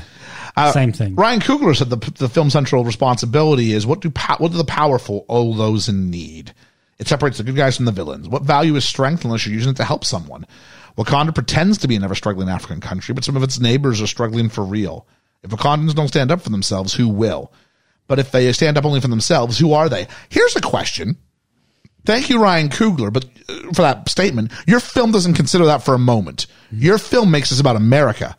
Yeah. But by framing it in Oakland, when you say people are trying to whatever, very little of it actually comes across as being a global issue. It does come across, because what's the first place they go to fix things? Yeah. Oakland. Oakland, yeah. Yeah, I don't know if you noticed earlier when you would get harvesting the opening and stuff, and I was sat there looking for the reviews, and there was one lady who kind of reviewed it and who was saying about how it was like a step outwards for Marvel and how this and that, but then pivoted and said, but really what is it if not a viewpoint of what we think America should be? Yeah. And I was like, no, hang on a sec. I was scoffing at it because I thought I'd misread it, and I was like, no, hang on, no, this isn't about you. But it does come off as America-centric. Yeah. But there's not one. We have a little bit in Nigeria with the human trafficking. Yeah. But what's the first place they go to? It's not. We don't finish the film in Nigeria making sure that's not happening. Nope. Yeah. No, we finish in Oakland making sure that, hey, the kids are somewhere. Nothing's wrong. There's nothing wrong with the kids having somewhere to go and having an outreach program. Yeah. But we saw human trafficking. Yeah. And we took the woman who was preventing human trafficking and we've put her in the outreach center in Oakland. Yeah. Yeah. I'm just saying. Yeah. There's bigger fish. Yeah, I think so. Musical inspiration? I don't know. Oh, anything about dads? Back in Black. Back in Black? Not a bad idea. Anything about the fight not being over? It's not over till it's over. It's not over till it's over. Or until the fat lady sings. You're as cold as ice. He was, wasn't he? Any song about He's fishing? willing to sacrifice. Fishing.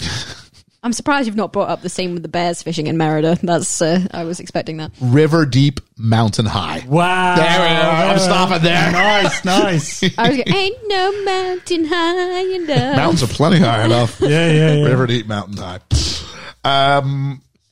What do we got here? We've got Georgia, Roll of Women. It's very good. It's very, very good. It makes me very happy to see. So? Yeah. How is it not? Come on, tell me how is it not? I'm just playing with it. It's totally great. I was going to say, don't what did I say? Liam and I were talking during the movie, and even he went, Roll of Women's great in this film. He went, all the men are taking back seats, because the men that matter, it's Killmonger. So our two main ones are men. Yeah. Killmonger. Yeah. But everything around them is female, and who's protecting the country? Who are the warriors? It's the women. Yeah. And they're not positioned, but they're still positioned as strong. That shaved look, the spears, all that stuff. Whereas Daniel Kaluuya, his thing, he's just doing border patrol. Yeah. You know what I mean? He's he's second, isn't he's he? like a sort of, they're a secondary army. They're not the elite. The elite are the Dora Milaje. So Yeah. They're so cool. And Shuri is clearly a leading candidate, and the Queen Mother is, that whole, say what you will about the third act, and I've grumbled enough about it, but a large part of it is the women dragging Martin Freeman around, he's like, I skipped out on the movie where they went to the mountains. I don't, And what's this sister's name? Shuri. I mean, she's technical genius. She's really, really clever. Yeah. Yep. So there we go. Sorry, I was winding you up there. Is there anything else you want to add to that? Not massively, no. Okay. You should have seen my face, because you said what you said, and I was like, yeah. And then Ian went, well, and I went, hang on a minute. We had a conversation. Favorite character. I've got some notes from Ethan, which I will add in here. Okay. So Ethan, I'll give his favorite character and you come to that. He hasn't done it in the order we usually should, so I'm flicking all over the place here. He says, Killmonger, you understand his anger and hatred while still viewing his actions as evil. He's really compelling and conflicting. I love it when a villain, I love that within a villain, especially if there's one you can sympathize with. So that was his choice. Georgia. Probably Okoye. I think she's awesome. Okay. Cool. Liam? Is her name Deanna Guerrera? Is that what you said? That's the actress's name. Yeah, who's that one? Okoye. Yeah, her.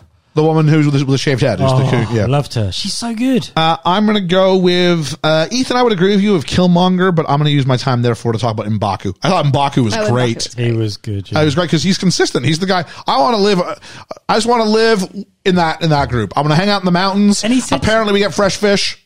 And he said to him, didn't he? You've got to. Well, didn't he say you've got to survive to go and look after them? Your people need you. But he talks yeah. about the importance of their traditions, and he's offered the power, and he's like, no, he doesn't take it. Why? Because I think he taps out. He goes, I did not win this. Yeah. I do not deserve this. I don't want to get it by default. I want to get it by right. You don't get to eat the flower unless you win, girls. Shout out to Claw, though. Claw, well. yeah. Oh, great. Because he's amazing. He's funny. So good. So let's do, I'm just trying to bring my phone back on. It's decided not to recognize my face now. Favorite moment or element? Ethan says, he's kind of cheating with two. The costume and music. It's really authentic. You can see how much passion and detail there was to represent African culture. Georgia. Yeah, the use of a story and a cast and all of that went into it that was clearly done so that people, like they were saying at the beginning, so that Africa wasn't seen as a bad thing in Hollywood, because this does everything. It goes against all the stereotypes, and it's amazing. Yeah, because how often do we see the version of Africa that we see on BBC News? Not BBC News in real life, but BBC News in the movie, where it's an impoverished nation. I mean, I grew up in a generation, Liam, I'm sure you're the same person, where anything we saw with Africa, because of Live Aid and things like that, Christian Children's Help Network and Sarah McLachlan, all her commercials, we saw malnourished children, slow motion, sad songs, unhappy faces, famine everywhere. And that's the image that a generation had of Africa for about 10, 15, 20 years. Yeah. And then, I understand it as a whole, we're going to fight back against that, but realize, what were we fed? That was the image we were fed, and we were trying to help culturally. Yeah, trying. So, it's good to pivot on that, but realize why that was the message. And then, let's fix it. Let's change that. Show me the other side of it. Yeah. So there's that. Liam, did you have yours? No. My favorite moment element is. Yep. Like Ethan said, I really loved the costumes in this. I thought were amazing.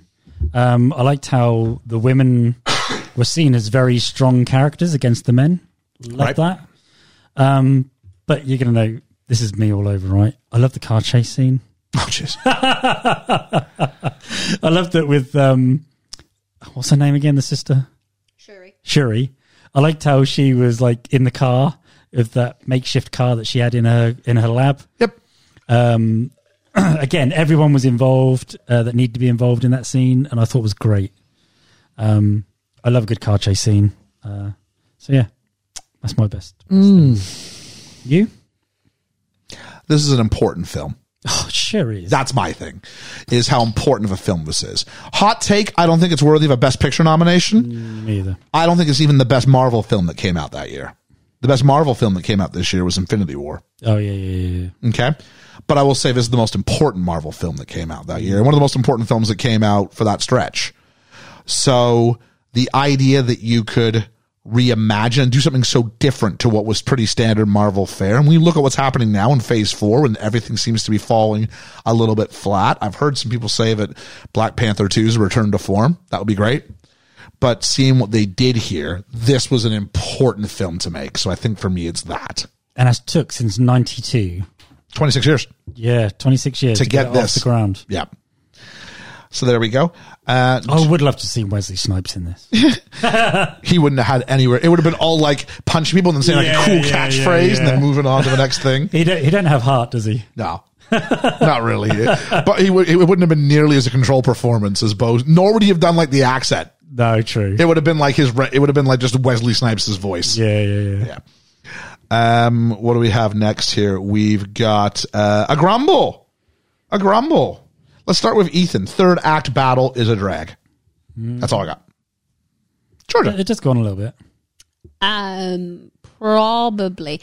You know what my biggest grumble is? And I'm going to tell you, my biggest grumble is the fact that every shot that we see of Wakanda as a whole, like zoomed out, it's because it's CGI. It's all the cities and like the landscape, the like skyrise buildings and all these sorts of things. And then we are shown scenes at the beginning and at the end, but especially the one at the beginning where T'Challa and what's her name? T'Challa's girlfriend, Nakia, is they're in Wakanda, but they're in like the streets of Wakanda, but it's all very rural. Yeah. And I'm like, there's no consistency about what. I prefer the rural Wakanda. And Wakanda's got no cities. It's just Wakanda. I know that even cities have different like suburbs and stuff to them, but like, come on, at least show me that on the zoomed out map then. Like, they don't. So, Liam. Again, it's the inconsistencies throughout, like Georgia just explained, and also the part about giving him the flower bulb without even winning. I know it's to save his life, but it wasn't what it was supposed to be for. T'Challa, is thrown off the cliff, and the fisherman finds him. Like you say before, they're up in the mountains. He's gone off a cliff, so again, inconsistencies. Freeman being able to manage a Wakandan ship without actually flying it or knowing what to do. You're just listing all the problems you have with the film. The one grumble, Liam. and the spear with the train and everything, and being able to talk even though the train's going through. Just a lot of inconsistencies that didn't quite feel right with me. Here is Liam's roundup of everything we've said negative about this film in the last 3 hours. Go! For me, I'm gonna honorable mention, because Liam got to say 19 things, so I'm gonna say 2. It's Tron. It's just red versus blue. Yeah. I'm watching a third act where it's I'm watching just a computer. I'm watching a cutscene from a video game is what I'm watching. But the big one for me is the fight, because the fight did end. And here's my question, is that T'Challa's an honorable man. An honorable man would have yielded after he said, I would have died. If he hadn't jumped in, I would have. Yeah.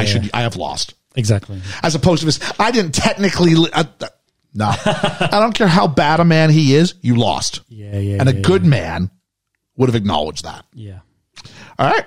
So, is this anybody's best role ever? Well, I think pretty much... It's obviously for me Chadwick Boseman, because I've seen him in very little. Yeah, same. Michael B. Jordan for me. Better in this than Creed. Really? I like Creed. I'm definitely better in this than Fantastic Four. Oh, he was brilliant in this, though, wasn't he? Yep.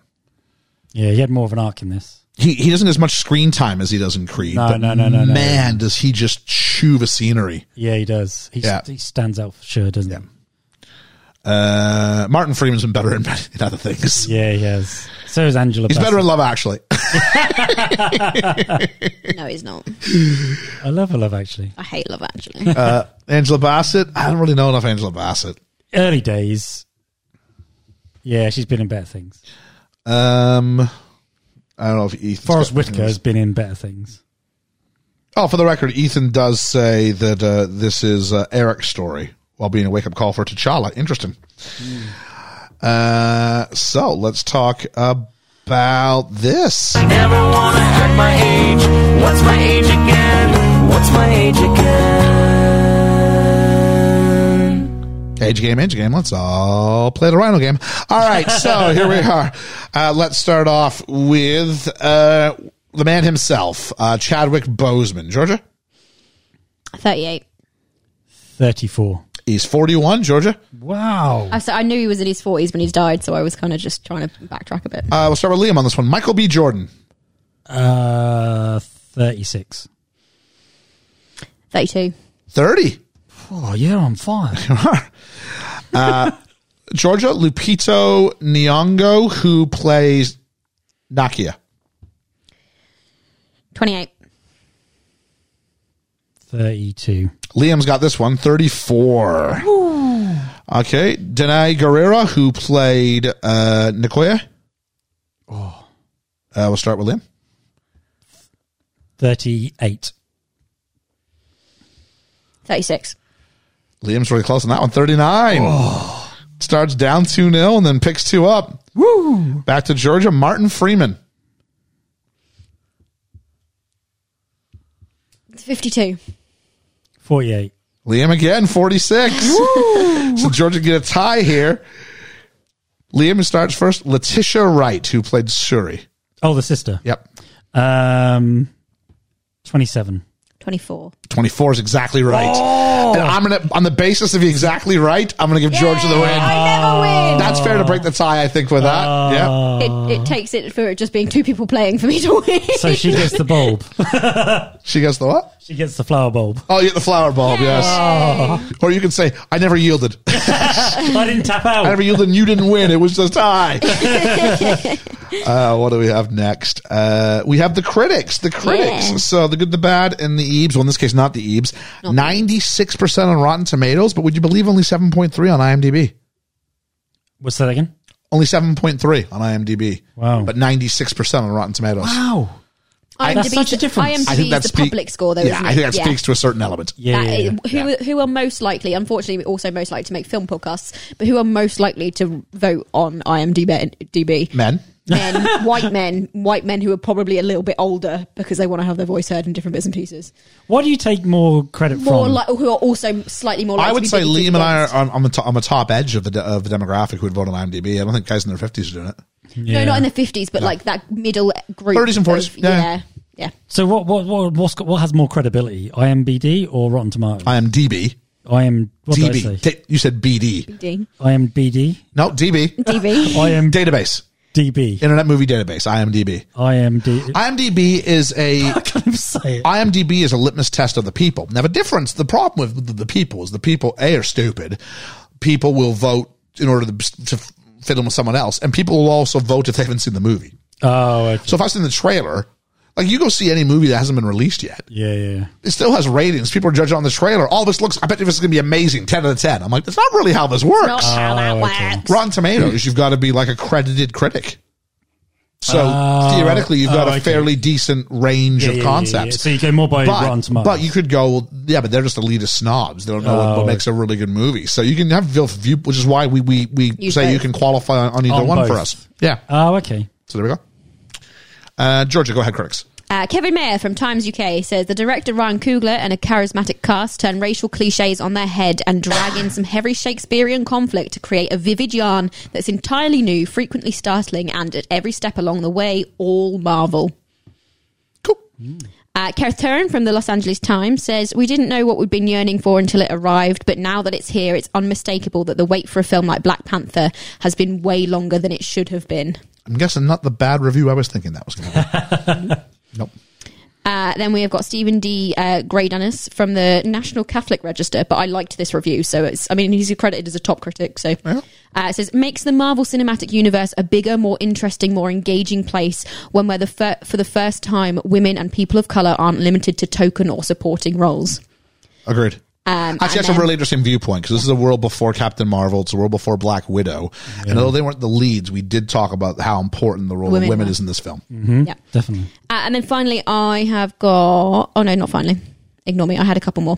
Mick Lassell from San Francisco Chronicle says Chadwick Boseman combines every moment of this film, radiating probity and purpose, and only later on that you realise with another actor this wouldn't have been a sure thing. Yeah, I don't know if we've touched on this enough because he didn't get any of our but he's so important to this. Yeah. And he is a style that's not your typical superhero. He's the opposite for everything that I complain about, and I do, that all Marvel heroes are quip, little joke. Oh, I like your beard. Oh, it's like mine. Oh, that is America's ass. All funny things, but they're all seem to be drawn from the same card these days. Yeah. Thor, how frustrating Thor Love and Thunder was because I'm like, can you just stop with the funny and give me some story? Yeah. There's a couple of moments that don't really land. Did he freeze? I bet she froze. They got rid of that pretty quickly. And instead, it was a different kind of Marvel movie. They didn't have to depend on these little one-liners so frequently. We had Andy Serkis for that. Yeah. But what you had with this was Boseman brought a sense of majesty's the wrong word, but gravitas. So the guy said it was, what did he say? Like Shakespearean conflict. Like, there is an element of that to it. It is more power. There's more weight to everything that happens. Yeah, and Michael B. Jordan wasn't a wacky villain either. No. You know what I mean? Like, they're two central characters, heavy weighted stuff. Like Loki would have little like sarcastic quips. Nothing wrong with that. Yeah. But everyone can't be like this. And this had some power to it. Yeah. Sorry, I didn't mean to jump in there. No, so and finally I got one from Odie Henderson, who was writing on behalf of RogerEbert.com. Okay. It said, one of the year's best films and one that transcends the superhero genre to emerge as an epic of operatic proportions. Slightly overkill, but okay. Yeah. I think it's probably slightly overkill, but... in the moment, I think it's important to realize, obviously these things are written in the moment. Yeah. And in the moment, I mean, I think it probably felt like this was a movement. Very important film. Mm-hmm. Very important film. To quote Hamilton, it was not the moment, it was the movement. That's not really a quote I'm familiar with. It's not the moment, it's the movement. Where all the hungriest brothers with something to prove. Foes oppose us, we take our promised land. I recognize the bouncing back. Yeah. Claiming our promised land, and if we win our independence, I'll stop now. Yep. Thank you. Not for stopping, but thank you for stopping as well. I love Hamilton.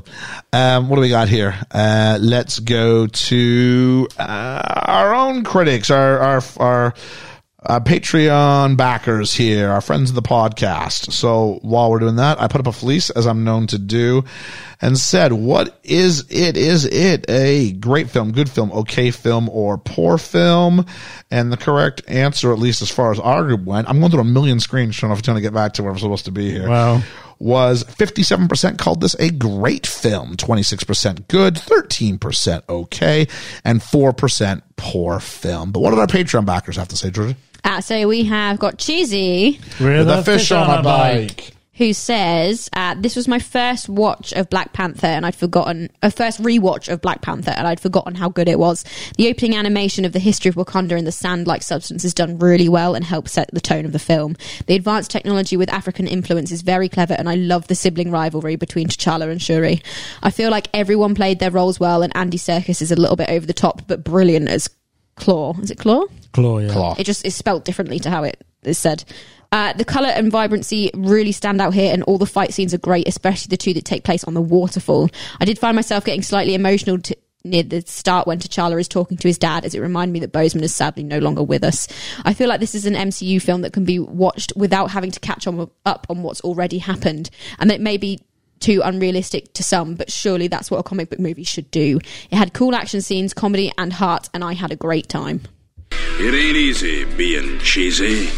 Thanks a lot for that. And I think you brought up an interesting point, which is it's one of those Marvel films that exist right now, Marvel properties that exist right now, that you can actually, it just almost stand alone. Yeah. Yeah. And that's a kind of a rarity. So you can actually go in and enjoy this independent, irrespective of any other things, whether you knew anything about the MCU full stop. Captain Marvel's the other one that is similar to that as well, because it's set in the 90s. Okay. So it has that element of it to it. Ryan Kukes says, I watched for the first time and thought it was incredible. Both Chadwick Boseman and Michael B. Jordan were great in it. Without thinking too much, it would be a top 3 Marvel movie. Interesting. Yeah, this is just where people start placing these sorts of things. Yeah.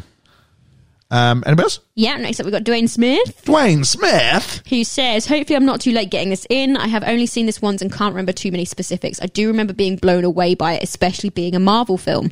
It felt like they had taken the standard up a level. I love all the technology. Again, it feels taken up a level from Iron Man and alike. Chadwick Boseman is perfect as T'Challa. It's amazing how well he did and how unwell he was at the time. Shuri is absolutely my favourite character. She is so funny, invents said technology and generally saves the day. Daniel Kaluuya also makes an appearance, as does Martin Freeman, which I was totally not expecting. Killmonger is a brilliant villain, probably one of the best. I'm really looking forward to seeing the new one. For a guy who couldn't remember any specifics, he seemed to do a pretty good job afterwards. Yeah. I was going to make fun of him because he went, I don't remember specifics, so I was blown away. I'm like, well, how do you remember? You're blown. And then he listed, I was like, okay, fair enough. Yeah. And then finally we've got Katie McRae. Oh, Okay. so that would be adjacent. Who has said, I'm not a huge fan of Marvel movies. However, I love The Black Panther. It's a timely movie because of society's struggles and more recent focus on racism and sexism. Xenophobia was also touched on because of the Wakandans despised people who were not one of them. So the Wakandans weren't perfect. They had their own prejudices. However, Wakanda is a very advanced, intelligent and high-tech civilization, atypical of the American view of Africans as being only third world, inferior and only capable of farming. Almost all black cast with 2 primary white men, 1 evil and 1 good. Love the change from America. My favourite character was female warrior General Okoye, played by Danai Gurira. Sure. Sorry, I've She's probably my fave. butchered that. She was so beautiful and stronger and swifter than any man in battle. I loved watching her fight. She was graceful and fierce. My second favourite character was Black Panther's sister, Shuri, played by Letitia Wright. She was hilarious but a genius techie. Two very strong female characters, one strong in body and one strong in smarts, both strong in moral character. I love that there was a whole army of female warriors. Amazing performances by several male actors too, by the way. I was a little disturbed by Michael B. Jordan playing such a bad guy, since I loved him as Bryan Stevenson in Just Mercy. And of course, I adore Chadwick Boseman. He's amazing and sorely missed. I loved the actors real and learned Xhosa accent from South Africa. I've always been fascinated that actors can or try to speak a foreign accent and so completely different from their own. I sure can't do it. I did read that it was only Wakandans who usually speak with the Xhosa accent was the Black Panther's love interest, Nakia, played by Lupita Nyong'o, who spoke in her own Kenyan dialect. So she didn't use the one, she used her Kenyan Neither did Mbappe. Okay. He did that Nigerian thing we talked about. Yeah, but I think what Katie's trying to say is she's the only one who didn't have to put on an accent. Oh, sorry, accent. I apologize. Natural accent, yeah. She was also a very strong and beautiful character, determined to follow her calling to help the poor and disadvantaged. You can't help but love the elegant and poised Angela Bassett as the Queen Mother. Ramonda, I loved her cool hats. Speaking of apparel, the costuming was outstanding, so colourful. It was a nice balance from a movie with such blackness in the setting of Wakanda. I don't mean the character's skin colour. Also, the Black Panther rocked the CGI in their cinematography. Very cool. Black Lives Matter, Women's Lives Matter. Love this film and all it stands for. Thanks, Katie. Thank you so much. Thorough. Very thorough. Always thorough. Her and Reverend Bruce, always. I click on them and I scroll, and then I scroll some more, because they are always very, very thorough in their reviews. And we're the better for it. Absolutely. So thank you very much. Next we have to do is talk about the fledgling fandom. Not a whole lot. One from Nate the Great. I'm like, why didn't you put in a proper fifth chair challenge sort of thing here, buddy?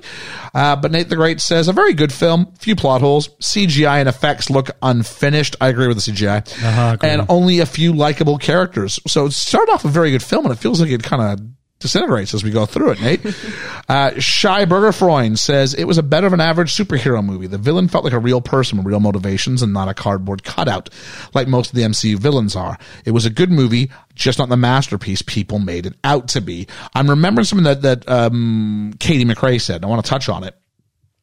The idea that, they're for people who aren't like them, and talked about outsiders. And even when it's the third act, our heroes are saying an outsider sits on our throne. Mm-hmm. I was like, careful. He's like he is a cousin. Yeah. To of your royalty, current king. Yeah. Not just someone who has got Wakandan. Yeah, no. It's not this guy fluked into a Wakandan passport. Like, this guy's he was the deceased king's brother's kid. Yeah. Like, come on. And so again, and these are supposed to be the people I'm supposed to be rooting for, as they're like rigging the fight. Yeah. And then finally, Capital Games and Movie Club say it's great for an MCU movie, definitely one of the best ones, but doesn't sniff top 5 superhero films. Films should have been broken up into 3 separate films, with Killmonger as the overarching bad. Instead, they essentially kill off 2 real good villains in one movie. That's an interesting idea. A trilogy, and an end of movie 2, Killmonger takes the throne. So end of movie 1, now you have to assume that it's going to go well, but end of movie 1, Killmonger. So, your big third act, you think it's going to be, the good guys are going to kill off, Ulysses Klaue. And instead, Killmonger just drags him across, shows it to the guy at the border. End of movie 1. End of movie 2, he throws him off, and there's your big end of movie 2, is that scene where he goes with the upside down shot, sits on the throne, and says, I'm changing it all. We're taking over. Black. Yeah. Movie 3, you go ahead and go, all right, now it's whatever time you want. Oh, we invented time travel. Whatever it is you need to do to get, can't be any more far-fetched than I never yielded. So there we go. There's your third. So if you like this film or episode, you'd like... We've done a lot of Marvel. A lot of Marvel. A lot of Marvel. We did Get Out. If you like Daniel Kaluuya, we just did Get Out a little while ago. Yeah. So there we go. I mean, there's lots of options out there for you. And heck, we're going to try and get out and see Black Panther 2. We are. Wakanda Boogaloo. skip it. There's a see it or skip it. We'll let you know how that goes. So it's just time for our ratings. I'll start with Ethan's rating while you guys are thinking up yours. And it would be with this. I don't have any sort of a thing. I'll go with this. The final CGI battle really bogs down a wonderful movie that you can tell was a labor of love. At the end, I've got to give it 8 weird CGI rhinos out of 10. So that was Ethan. I've just made a giant noise with the phone. I'm owning that. I told Georgia off for it, so there we go. 8 CGI rhinos out of 10. Georgia. I really enjoy it. It's a fun film. It is very good and it is very, very important. But I think there's probably some worth acknowledging just for half a second that it's obviously not as important to me or us as it would be to 2 billion people around the world. Sure. But it is still very cool to see that happen and to be able to watch that happen for other people as well. Like, there's an empathy to it going, I'm really glad that is happening and that is very cool. In the same sort of way as watching the little kids react to the Little Mermaid trailer is really, really cool to see it happening and those sorts of things. I would say, just as temper though, that's cool, but it doesn't mean is this a good film. No, I was setting it up with that. I did. I'm sorry, I just did entirely what I'm not supposed to do. Because I have a go when people interrupt my verdict. I'm terribly sorry. I'm going to back up. Thank you. Yeah, no, so I think it's incredibly important, but that probably shouldn't weigh in on what is it a good film or not. But of course, obviously, when we're voting with these, we vote with emotions as well. At least I do. I know you take it out more so than I do, but I have to be consistent. All of my votes have got emotion in them as well. So yeah, no, I think the story is very, very good. I enjoy the story. I enjoy the villains. I enjoy the struggle between doing what we've always done because it's worked so far and improving for the betterment of other people at the risk that something might happen or that you might upset people. I think that's really, really interesting, that dynamic that kind of comes across. I really loved seeing the women do what the men could do as well as they were doing it, and also having that little bit of empower shift as well, because it's nice to see it every so often. I liked a lot of the cinematography without the CGI. I think there were some beautiful shots like the turning one and those sorts of things that didn't require CGI that were kind of then let down a little bit by the fact that there was so much CGI, especially towards the end. I thought the costumes were great. I thought the acting was very good. Yeah, it is a good superhero film. And I am going to give it 8 waterfalls out of 10. I got my headline. I just discovered it. All right. Okay, I'm not going to talk as long as Georgia. Because I got interrupted. You did. But I echo a lot of what you said, to be fair. I really, for me, I loved the costumes. I loved how the women are very strong in this movie. I'm probably a minority in the way I say that this film didn't hit me like a lot of people, especially when it becomes political. I don't get in too much on board with politicalness. And I'm going to challenge you. What's political about this? Well, with the whole thing about the nations, and they were saying about how we are. Fair enough. Yeah, I don't. But I do love this film, and I love Chadwick Boseman in this film. I thought he was really good in this. I wish I could have seen him do more, because he wasn't brought to my attention until really this film. Mm-hmm. And I can see he had a lot of heart and a lot of feeling in what he does. Michael B. Jordan, I like anyway. I like him in Creed, and I had seen him in Creed. And he was great in this. Anthony Serkis, is that how you say his name? Andy Serkis. We've always seen him as a CGI guy, and to see him on screen being not himself, but his physical self was quite good to see, and see his acting chops. CGI in this, I didn't really rate too well. I thought it was too much CGI. There's a lot of inconsistencies, as you heard in my grumbles. I do like this film, and I'd watch it again, but I'm only going to give it 7 strong, bald warrior women. Oh, strong, bald. Bold. Yeah, bold. Bold. I will say this. I'm not sure you spoke for any less time than Georgia did. No, there. I realised that after I started speaking. Only because I had a clear, concise thing I was just going to say, but then things started coming into my mind and how I saw it, and yeah, I just had a shorter version of, but I was only echoing what you was going to say. So yeah. This film is great until Killmonger takes the throne, and then they have no idea where to go from here. Mm-hmm. So for the second time in 3 weeks, I'm saying 2/3 of the way through this movie, I'm like, this thing rocks. And then they don't know how to get out of it. Because they knew they wanted to put Killmonger on the throne, but they didn't know how to remove that. And that's a shame, because in that regard, story got in the way of tremendous acting performances. From incredible, and I'm not a guy who usually pays attention to costuming or set design, but without question, we won the Oscar for both. So there we go. Costuming, set design, the score's great.